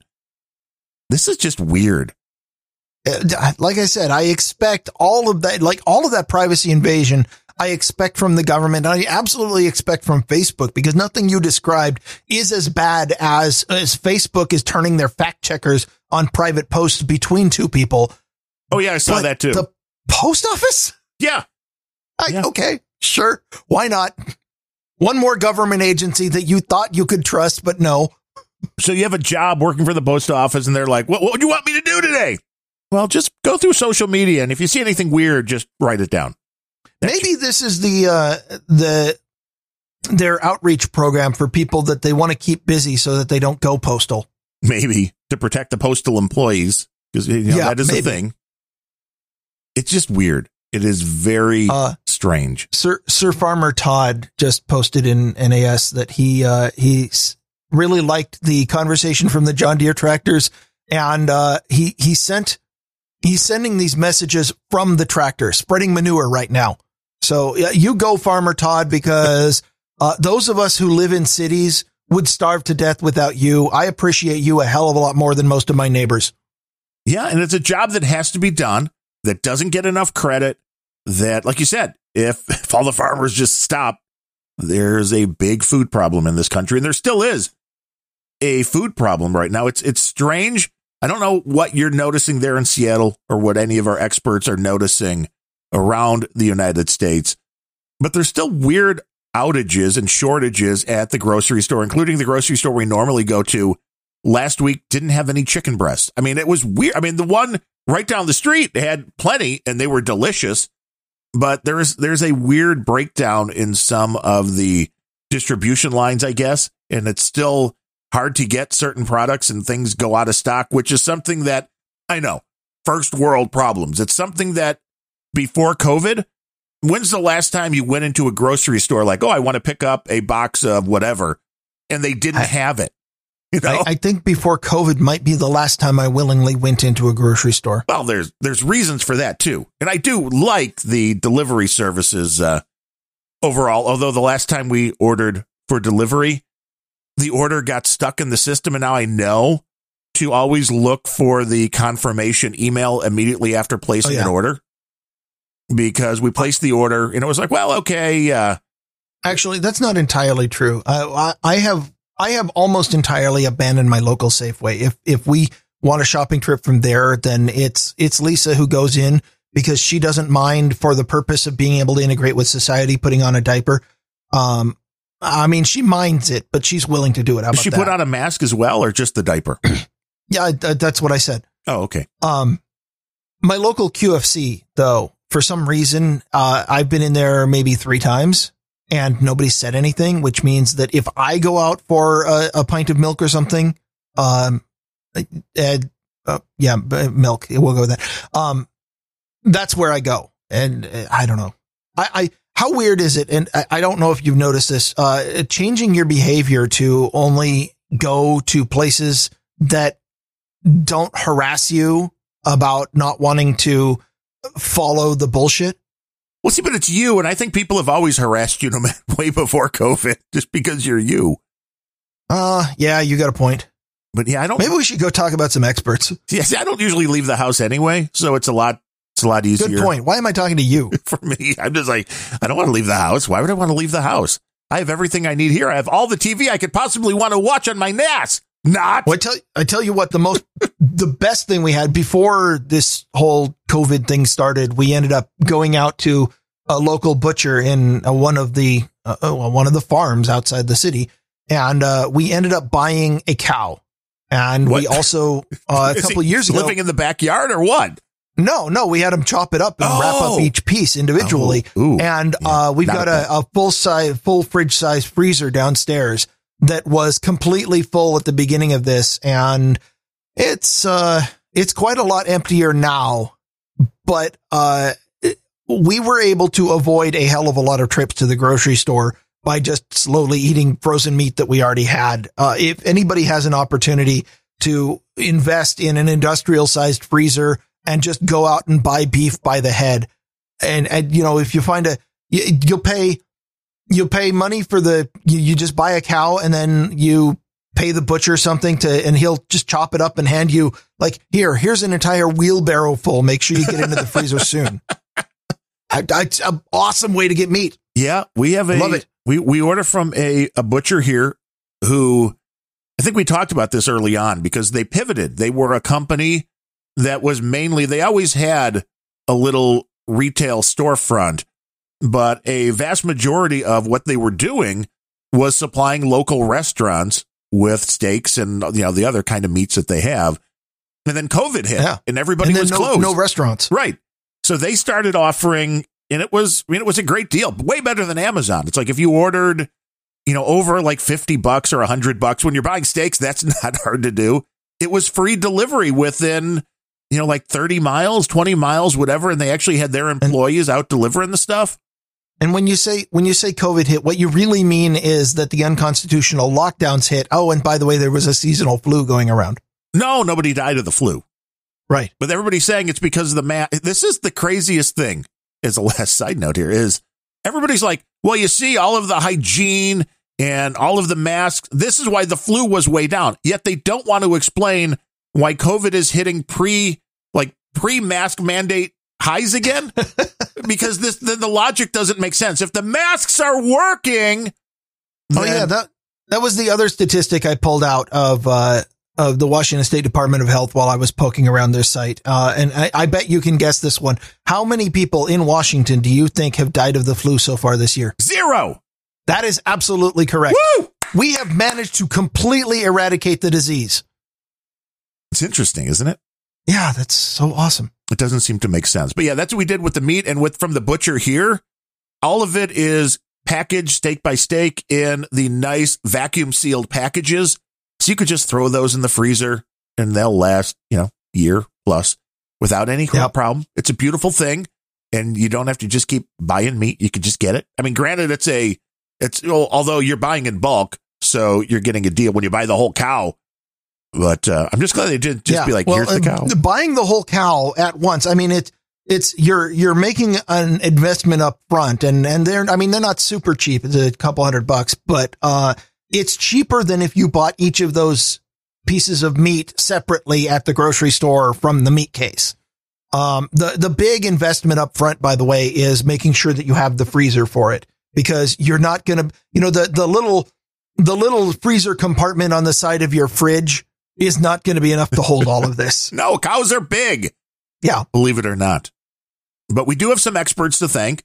Speaking of animals that you can eat, our number one executive producer on today, Mud Pig, is back with a $50 donation, which came in on Wednesday. Have I told you I like bacon? Yeah, I love bacon.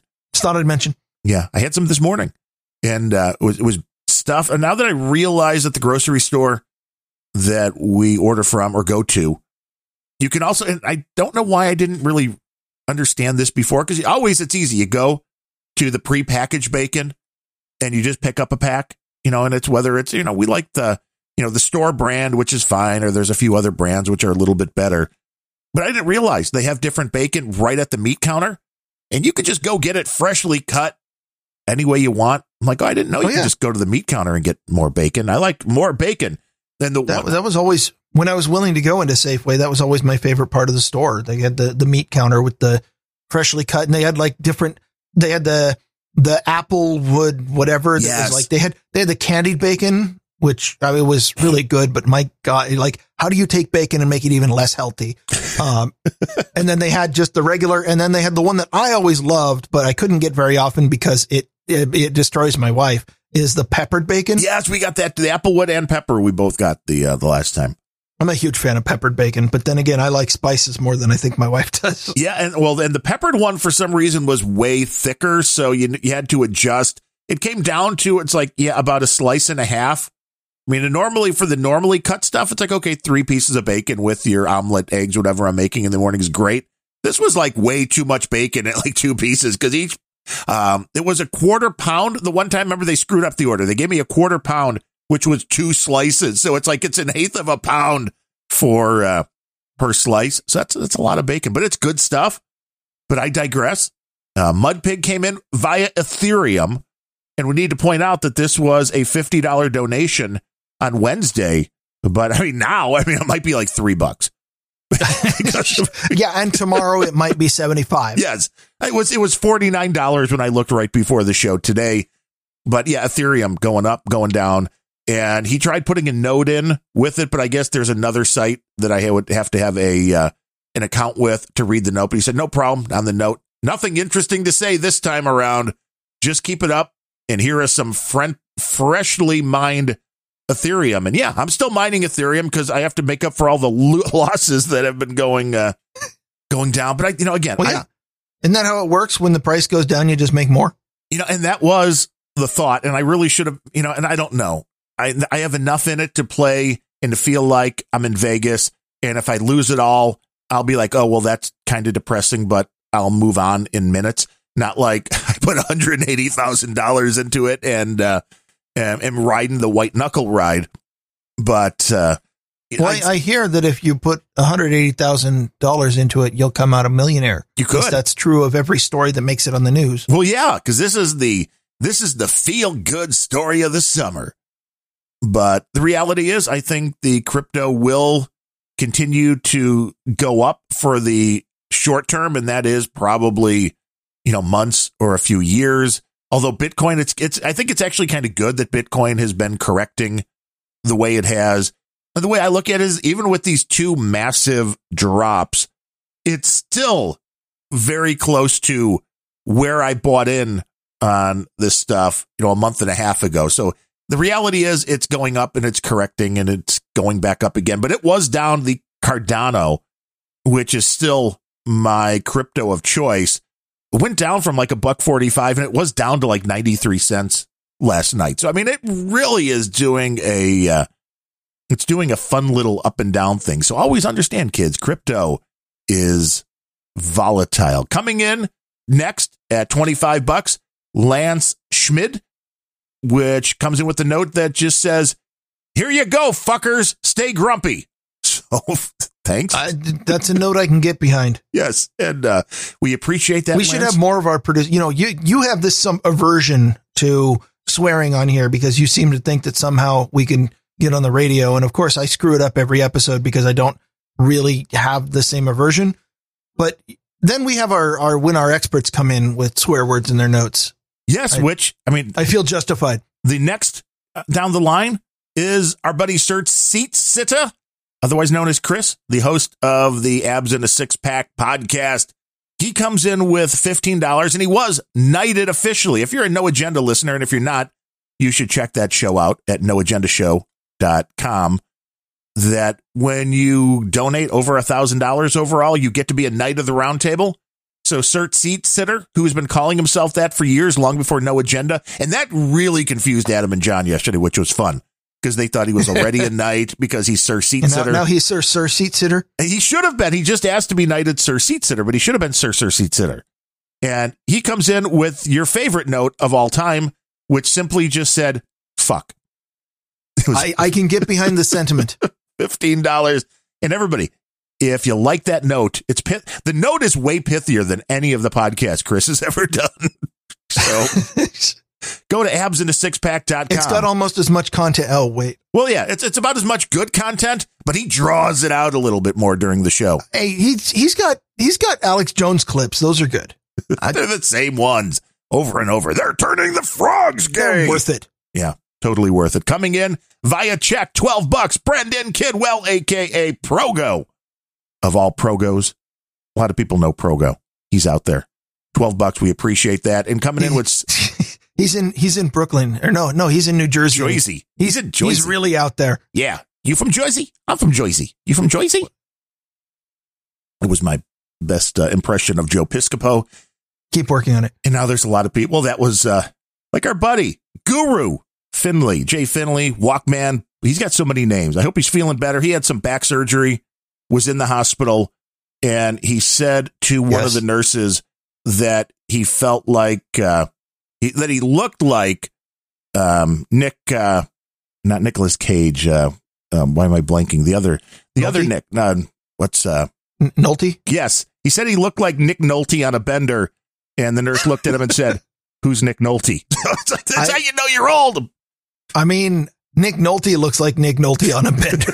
Yeah, I mean, when doesn't he look like he's on a bender? But we'll send. I mean, if we had Health Karma, we would send it out to you, Jay Finley. And hope you're back on your feet. You know what I can offer him? I don't think this is going to help too much, but I'll offer it anyway. Coding Karma. Ooh, a live Coding Karma. That is always much appreciated. Code that back right back into submission. And also Cameron White with 633 and John Fletcher of the famous Hog Story. Fletcher's coming in with his monthly $3.50. And if you're not listening to Hog Story, I mean, you're probably smart, but hogstory.com. If you're not listening to Hog Story, it's because you're listening to Grumpy Old Ben's live right now. Yes. And don't want to listen to two shows at the same time. You don't want to listen. No, that can be very confusing, especially if you're listening to one of them. That's how the mind control gets in. If you don't listen at 1.25 speed, though, that gets dangerous. But if you want to get in on all of the fun, don't be a script kiddie, be an expert, and work towards being a guru. Go to grumpyoldbens.com/donate. All the information is there on how to make a one-time donation or monthly donation via PayPal, via the crypto of your choice, or by using the P.O. Box address. And I mean, maybe you saw our buddy Sir Gene of Sir Gene Speaks podcast. He had Adam Curry's wife on, Tina the Keeper Curry. And I did not see it. I only listened to the audio. And then, well, you were on a show. And I was listening to that because I was interested to see if you were going to say nice things about me, which you didn't. And I was hoping you'd say more. You would tell Gene that you love listening to Random Thoughts more than listening to Sir Gene Speaks. But I was listening to the episode on my desktop, and there was a loud hum in the background. And Gene kind of sounded like he was talking through three masks, like... And I mentioned that, and I think he thought I was just trolling him. And I have to admit, I thought you were just trolling him. And he got a little bit upset. You kind of signposted that you were going to be trolling him. Yes. Well, that's half the fun, I guess.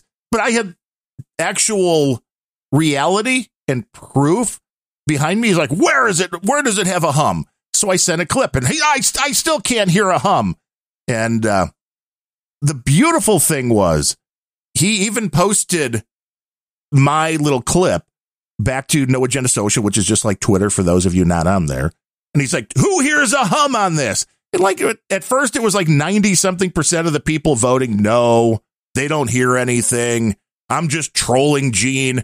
And then, as if it was a message from on high, a message in the thread appears that said, when I was setting you up with Tina last night, I could hear a hum, Gene. I think it was a ground loop or something. And I just partied right there. I like spiked the imaginary football. I did the little end zone dance, because if the Podfather heard it, that's all that really matters. Yes. All of your trolling is now justified. Yes, exactly.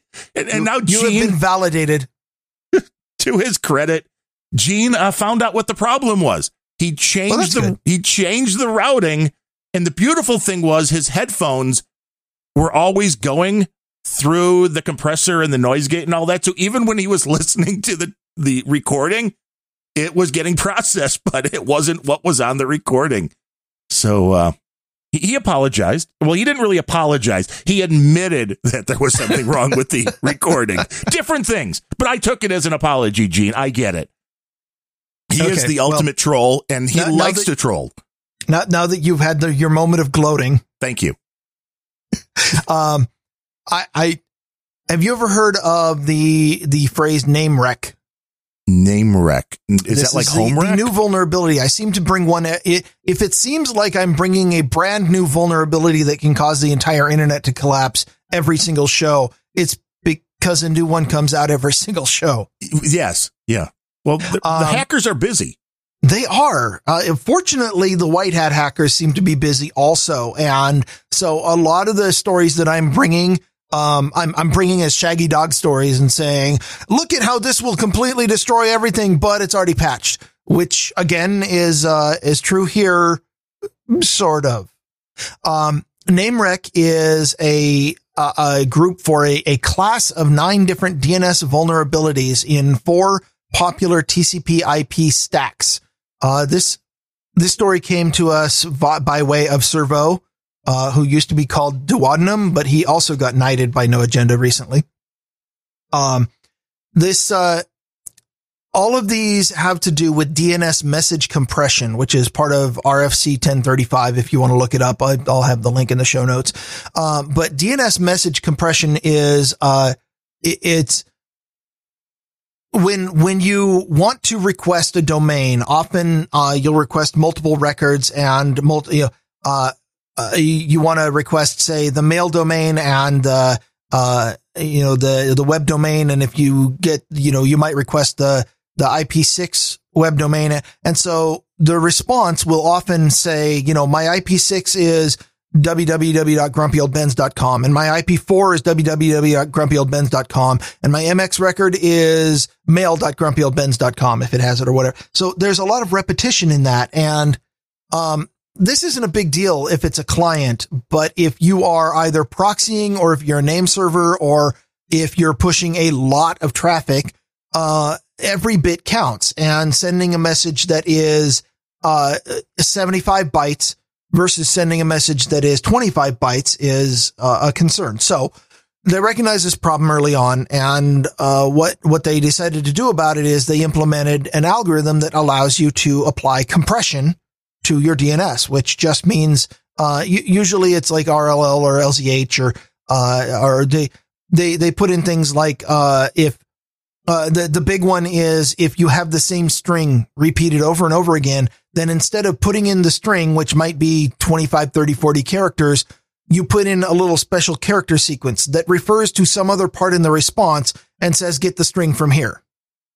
Makes sense. Okay.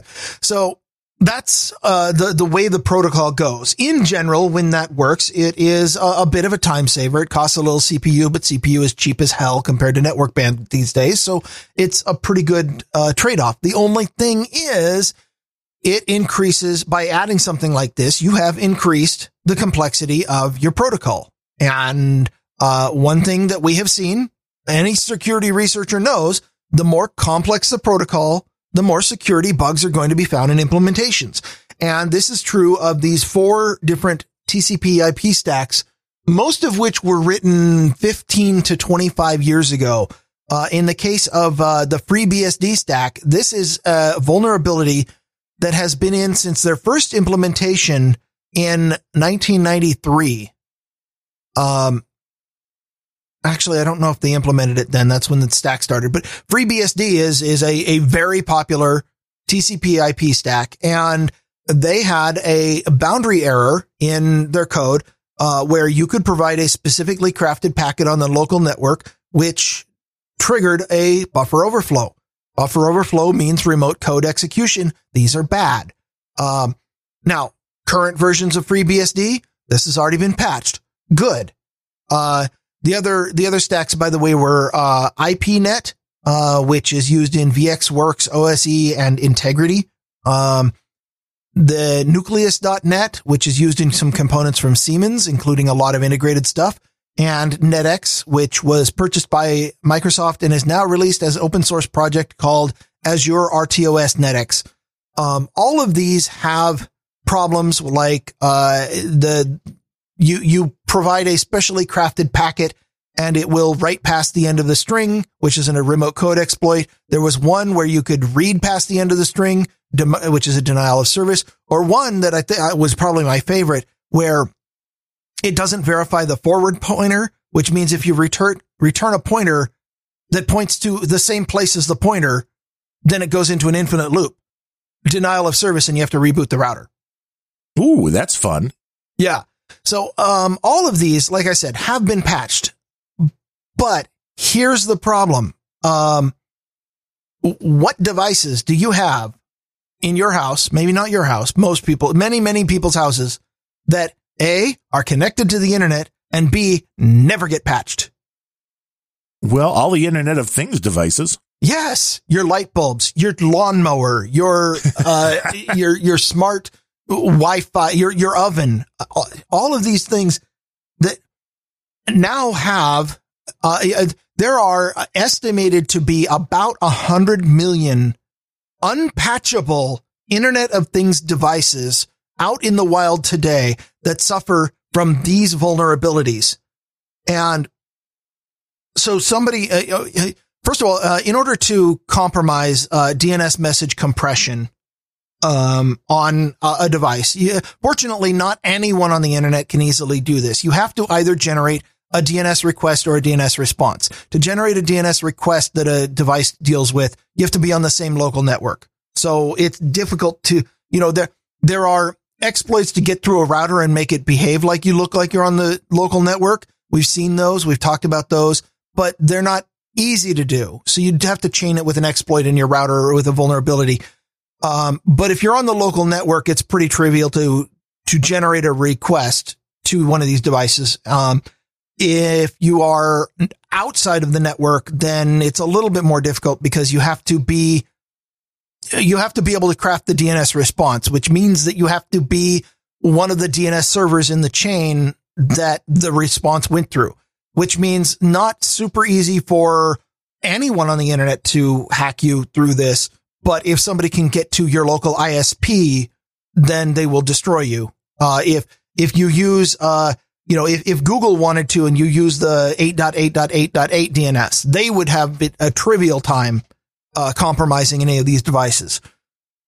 So not wide open per se, but it highlights the problem that there are a lot of devices out there which either can't update their firmware to patch bugs like this, or they just don't update their firmware because the company created the product, released the product, the team moved on to the next product, and nobody even cares anymore. And that happens a lot. And I mean, I get it because this stuff was never meant to be, at least a lot of it, anything more than just a little gadget. This isn't like somebody put a lot of time into it. And the reality is, as we've talked about here, the best things you can do is take your Internet of Things devices and put them on a network of their own. I mean, it's great if you have the capability and put them on a router that nothing else is on, or at least using the guest network on your current router, which helps. And using something now, does using a Raspberry Pi protect you against some of this because you're running all your DNS through that? But if you're still using the Pi, then say to go to Google's DNS, does that make any difference? Well, I mean, the two attack vectors are if anyone in the response chain or anyone who can get to your local network. So if something is on your local network, it doesn't matter that it's going, whether it's going through the Raspberry Pi or through your router or where its outbound requests are sent, because you can send a DNS request directly to any device that you can address. And, that device will need to respond to the request. And if it has one of these vulnerabilities that causes it to, go into an infinite loop or even worse, remote code, execute some remote code, then it doesn't matter what your Raspberry Pi is doing unless your Raspberry Pi also happens to be your firewall. And that's the real trick is, you can protect against someone like Google deciding to hack you by, if you think that that's going to happen, don't use Google. Right. If you think your ISP is going to hack you, don't use your ISP. Somewhere along the line, you've got to trust someone for DNS. I refuse. Or you memorize the IP addresses of every site you visit. That's also an option. They change. But this does bring me to an article I had from CNET this morning, which I thought was kind of funny and interesting, was how to tell when it's time to upgrade your router, which it's time to upgrade your router. Yeah, I mean, I'm just going to go with that should be the default. Well, see, they say experts recommend getting a new router every couple of years, which I don't think that's what the average person thinks. I don't think that's what the average person does. The average person doesn't do it. No. Well, one of the reasons why these exploits have been in code for decades in some cases is because there is a principle that humans everywhere follows, but especially engineers, and that is, if it's not broke, don't fix it. And if all of these network stacks that have been put into open source projects, that have been put into operating systems, that have been put into Internet of Things devices, that have been put into your router, all of these stacks seemed to work just fine. And everybody's like, well, it works. And, there's so many parts of the code that you have to mess with. Then let's not mess with the ones that we have been working everywhere for 10 years. And they don't even get audited that often. Right. And that's, I have no name, which is a great handle in the troll rooms. Like, can't I just reload a new version of DDWRT? Yeah, that's pretty much, this is a multi-pronged thing, because if you have a router that you're still happy with how the hardware works, but the vendor is no longer providing firmware updates for it, thus it is possibly a huge security risk, then yes, you can put firmware on. Then do your own firmware. And as long as it's functioning, that's why I kind of laughed at this. I mean, for me and you and people that are looking to get the fastest blazing speeds that you can, okay, maybe you update your router every couple of years just to stay on top of things. I've never really replaced a router because of it's not working. It was always, I want a little bit extra speed. I want more ports. I want something that I can add on to it. And as you add more and more devices on, your router needs to be a little bit beefier with things like the CPU. The older routers trying to run something like a VPN connection, which is a little bit CPU intensive, that if you were trying to do that on the router end, then yeah, you might want to update and get something with a faster processor to it. But this is why I guess a majority of people are just using the modem/router combination that comes from their ISP, which I know our crowd is probably split. Maybe, what would you say, 50-50 on people that are... I would venture that more than 50% by quit. I mean, I think most people are. And a part of that is that ISPs have started to get pretty good about paying attention to optimizing the router, and replacing it. By the way, even if your ISP is managing your router, you still need to go to them and say, this router you gave me 5 years ago, I want a new one. Right. And oh, yeah. A lot of ISPs are like, okay, here you go. Like if you go into, and I'm pretty sure Bemin will back me up on this, not that he specifically knows anything about the store, but if you go into an Xfinity store and you walk in there and you're like, here's a router that I've had for 5 years. Do you have an upgrade version? They'll just grab it, go into the back and bring back the new model and hand it to you. Right. And for a lot of people who don't want to deal with the firmware on their router, that is a really great way to do it. That counts as an upgrade. That counts as keeping yourself patched, because the people at Comcast don't want malware in their network any more than you do, unless they put it there. I was going to say, unless it's their software. Yeah.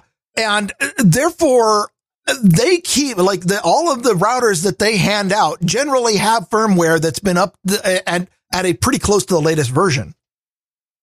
Which is good.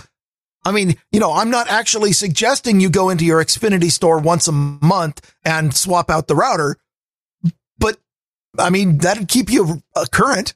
Yeah, well, that's what I did when the new box came out. You just request it and they're like, oh, okay. Either we'll, the one time they sent it, the other time, like, can you pick it up at the local store? It's like, sure, no problem. Except for the whole rigmarole they make you go through when you walk into the store, which it's usually way easier just to get it via mail because, walking into the store is already a pain in the butt. But I mean, overall, I can't complain too much, but I do still run my own router because I'm old school, and I do have multiple routers on this system, one of which now is running through the Winston privacy device that we talked about, which is what my Roku is going through and everything that connects to that router. So it's great to have an extra device that you can run that kind of stuff through. It keeps things off of your main network and it still gets access to the internet. It's a beautiful thing, which is great. If you're upgrading your router, don't think like we're just going to swap it out, then you could get rid of the old one. Use the old one. Use that then as your secondary router for all of your IoT things. Set it up for a guest network and keep your main network separate from all of those things. If nothing else, use it to firewall all of your IoT devices from your main network. Yeah. You need to do that because nobody's updating this stuff. Yeah. And my last story of the day. Oh, of the day. No, just trust me, I'll have another one in 10 minutes, but I want to hopefully can stop talking before then. The last story I had is proposed legislation from the UK, which will tie into this pretty nicely. They are part of the GCHQ's Code of Practice for Consumer IoT Security. They've created a security by design project, and part of that involves legislation that says manufacturers of any device is now going to have to give, at the time of sale, at the time of manufacture, whatever, they are going to have to give the support end date for that and then live up to it. Which it means that if you create a device, you have to say this device will be supported until this date. And after this date, we're not going to provide support anymore. And then you have to support the device till that date. That's a really good concept. I mean, it should make people happier and more at ease when buying this stuff. And as much as my knee-jerk reaction is I don't like government regulation in any form, trying to hold manufacturers to a service level agreement is a pretty, that's commerce. You do what you say. Don't you? The absolute most annoying part in any terms of service, and this has been true of every software that's been released since the days of shareware and is probably also out there, is we've all read it, is this software is provided as is without any warranty that it does anything at all. Right. And like, okay, so you've just told me that what your software actually is useless. And if anything goes wrong, it's my fault. Well, that's an awful clause to put into any contract. It says, I'm taking your money and I'm handing you a thing and I'm not even claiming that it does anything useful. Well, boy, wouldn't it be nice if somebody who sells you a product had to at least give some guarantee that the product is going to work through a certain date? No, that's crazy. See, now DigiGuru is like, screw the $15 a month Xfinity modem gateway. Well, yeah, see, I used to say that until they included unlimited bandwidth when you gave them the extra $15 a month, but then charge you $50 a month for it otherwise. I figured that was a discount. Yeah, there was some shady shit going on. Oh, there. Yeah, really, it's like, really, so I can't just use my own and I'll give you the extra $15. Well, no, you have to use this modem. It's like, why? Bastards. So the one other, the one other part of this proposed legislation I wanted to call out is, it also, would ban manufacturers from publishing a default admin password for their devices. Ooh, that's the one. No, people need those to get into that. Well, I understand the reason why. People need an admin password, but maybe they don't need the same admin password for every device. Well, that's true. It's usually admin and password or something like that. And that's every device, because it's really easy when you're mass producing things to say, yes, every single device when it comes out so that we can flash exactly the same firmware onto everything. And the firmware has the default password in it. And also when you reset to company firmware, it will have the default password in it. And by the way, the default password for every device is admin. And that sure is easy because now you can use exactly the same firmware for everything, but it's a hell of a lot more secure to put a slightly different firmware on each device, where the only difference is the admin password is a different sequence of random characters. and then you put a sticker on the device that says the default admin password for this device is GCHQIOT or something. Right. And that's way more secure. It also requires that you do something different for each device. So when a company wants to save on manufacturing, obviously they would balk at that. But this is proposing that doing something like that become mandatory by law. Well, there was, I think it was my QNAP NAS, the one that didn't die on me recently, which had a vulnerability, they said, and in their software, they suggest that you create another admin account, not named admin, and then delete the admin account. So obviously they're like, this is, this device is susceptible to brute force attacks on the, it's like, wait, then why don't you just change the software that says if the admin gets hit with more than 3 or 4 wrong passwords, then lock it down?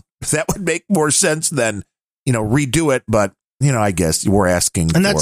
That's another great piece of advice that you've given in the past. In particular, you gave it with regards to WordPress is never use the default name for the admin account. Yeah. Hide that. Hide where that is. There's a plugin that'll let you easily change where the login appears. So if you go to our site over at grumpyoldbens.com, even though it's a WordPress site, if you do Grumpy Old Bens /WP admin or whatever the default is, it won't work on our site. Nope. It's not there. Void Zero pointed me to that one, but it's something that everybody should know running a WordPress site. And speaking of and tech things that everybody should know about, our buddy Matthew Healy up in the Great White North. He's a part-time podcaster of the Maps with Matt show. He had a keyboard that about a year ago or so, at least it seems like about a year, he spilled some soda or beer or lemonade, knowing Matthew was probably beer, spilled something into his keyboard and it died.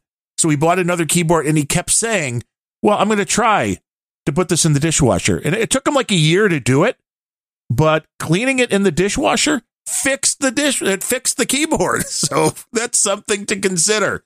I'll be really impressed if it fixed the dishwasher. Yes, that would be awesome. Now, although the keyboard may have hacked the dishwasher now.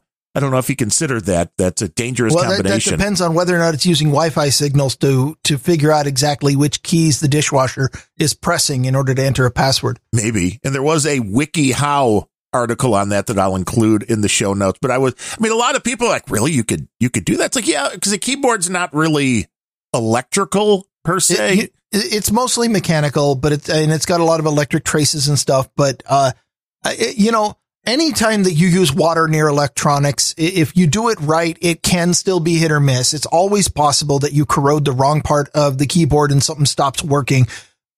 But the traces on a keyboard are large enough that you're probably not going to corrode it through time in the dishwasher. But if you are going to use water near anything electronic, the rule of thumb, the golden rule, the one that you absolutely must follow is you have to dry every single drop before you put power anywhere near it. Yes. Yeah. Do not plug it in until it is absolutely dry. If you can, take off all the keys then and everything, which is a real pain. Go bury it for 50 years in the Sahara or something if you have to. Yeah, put it like phones. Just get a really big bag full of rice. Although your keyboard's going to be dirty as hell again because is that really what you want? It was just full of rice. Yeah, a bag full of rice. Maybe that's a bad idea with a keyboard, but just use a hairdryer. Whatever you got to do, dry that thing completely. Yeah, and I will hang say, it outside in the sunshine. Well, if it's sunny. If it's raining like here, then maybe don't hang it outside. Right. And I think I finally figured out my issue with the vinyl record cleaning. And I know I talked about that a little bit here at one point, but DigiGuru is recommending dry it in the microwave. Well, it will be. It will not have water on it. I mean, the microwave itself will fry all the traces on your keyboard far worse than the water could do. But I assure you, you will not have water in it anymore. You will have a really good paperweight at the end of all that. It'll be cool because it'll look kind of like a keyboard in some parts. But that's not a good idea. It becomes art. It's a keyboard sculpture. Ooh, that's not a bad idea. You can sell them on Etsy. Yeah. It's worth more as art than it is. Have you ever tried selling a used keyboard? They're like, I'll give you 20 cents for it. And unless it's one of those old IBM, what was the model number on the original ones that people are paying? Yeah. Yeah. Oh, those were nice. Well, yeah, because they were tanks. Yeah. The ones that like you needed a pair of vice grips and a crowbar in order to press the keys. They had so much heft to them. And in case of a zombie apocalypse, you could always pick up your keyboard and just beat someone to death with it. If you were moving your desk around, you needed a friend to help you lift the keyboard up, those kind of things. But did like those. Yeah, they last. That's why people will pay for them. But with my ultrasonic cleaner of the vinyl, the reality is it needed a step where it was rinsed after cleaning. That was as simple as that, would be a rinse. And then I got a little vacuum nozzle, which goes onto a wet dry vac. Chicka bow wow. Yeah, I know. Which is, the most expensive, like 12-inch piece of PVC I've ever bought. And I understood that going into it because my wife's like, I could do that. I'm like, by tomorrow, when I want to clean records, you can take them. It's taking this pipe. It is drilling a hole in where it can go onto a turntables, the little thing in the middle there where the record goes on. And you just have to cut a nice little thin hole down the length and then put something on this. It's like a little velvet, but little fabric to keep the plastic from touching the album. And I understood it was way overpriced, but it actually works really well. And there was a Foo Fighter album that I thought was just totally trash. And I tell you, these things can take a lot. I would argue that every Foo Fighter album is totally trash. Well, now it sounds better, the trash. I mean, I threw alcohol at it. I did everything trying to get this, whatever this residue that the one other cleaner left. I too went to college. We threw alcohol at our Foo Fighter albums. Well, you were doing it in a much more entertaining way. Spindle, yes, DigiGuru. Thanks for crystallizing my thought quite eloquently. But yeah, so the cleaner does a really good job. It just turns out that even though you're talking in like 6+ liters in this ultrasonic cleaner of distilled water, that you add not even a full teaspoon of this heavy duty cleaner to it. It's called Triton X100, which is once I heard they made kind of detergent. Yeah, it is a detergent. Now they use it in laboratories, I guess, and the EU says it's illegal because it's dangerous to the world. So I'm like, I need that stuff. Oh, and it works really, really well. But I figured, by the time you would dilute like a teaspoon of this stuff in 6 liters of water, you would figure, okay, you're cleaning the album. What kind of residue could be left on that? And it turns out a lot, I guess. Yeah, I believe it. So rinse, vacuum, and so it's now a pain in the ass to clean records because lather, rinse, repeat. Kind of. That is it. So now I take the albums. They go through 20 minutes or so in a heated ultrasonic bath. Then they go into this, which the thing to rinse them off is like a $40 or $50 piece of plastic that you put the distilled water in and then spin the record through a couple of brushes and then onto an old turntable to vacuum it off. This sounds like a lot of effort. Wouldn't it be easier to just keep your NAS from crashing? Yes, it would. It would be a hell of a lot easier. But I still love the whole physical aspect of record albums. And it still just blows my mind that disc that you're putting on there, there's just a needle going over it and it's reproducing sound. I mean, whoever came up with that idea, and it still sounds just as good. Isn't that Alexander Graham Bell? He was a genius. Because the high fidelity stereo you get out of this, the dynamic range, the frequency response is quite cool for a physical medium. I don't know. I nerd out on that particular thing. But yeah, it's a hell of a lot easier to get a digital file and just listen to it. But you don't have any of the inconvenience. So what fun is that? It's like Grumpy Old Ben's. But all the inconvenience, none of the fun. Yes. Welcome to Grumpy Old Ben's. There's a show opener, I think. But we will be back on Monday to hopefully give you all of the information with none of the fun or something, whatever our new logo will be. And we hope you join us then live, noon Eastern, noagendastream.com for the show. And you can find us where all your finest podcasts are sold. Do us a favor, rate the show wherever you get your podcasts, do a review, tell a friend, tell 12 friends, tell them that Ryan Bemrose is on this show and they will come running. Just have they'll be running somewhere. Yeah. They'll be running in one direction or the other. With that said, thanks for listening. We'll be back in just 3 days, and I'll still be bitching about my NAS most likely. Until then, I hope so. I am Darren O'Neill. coming to you live from a bunker deep in the heart of Middle America, just outside of Chirac, where I understand that tech fails, but it still pisses me off. And from America's left coast, where I want a new tractor to haul my next load of freezer beef. I'm Ryan Bemrose. You would just drive it off the road.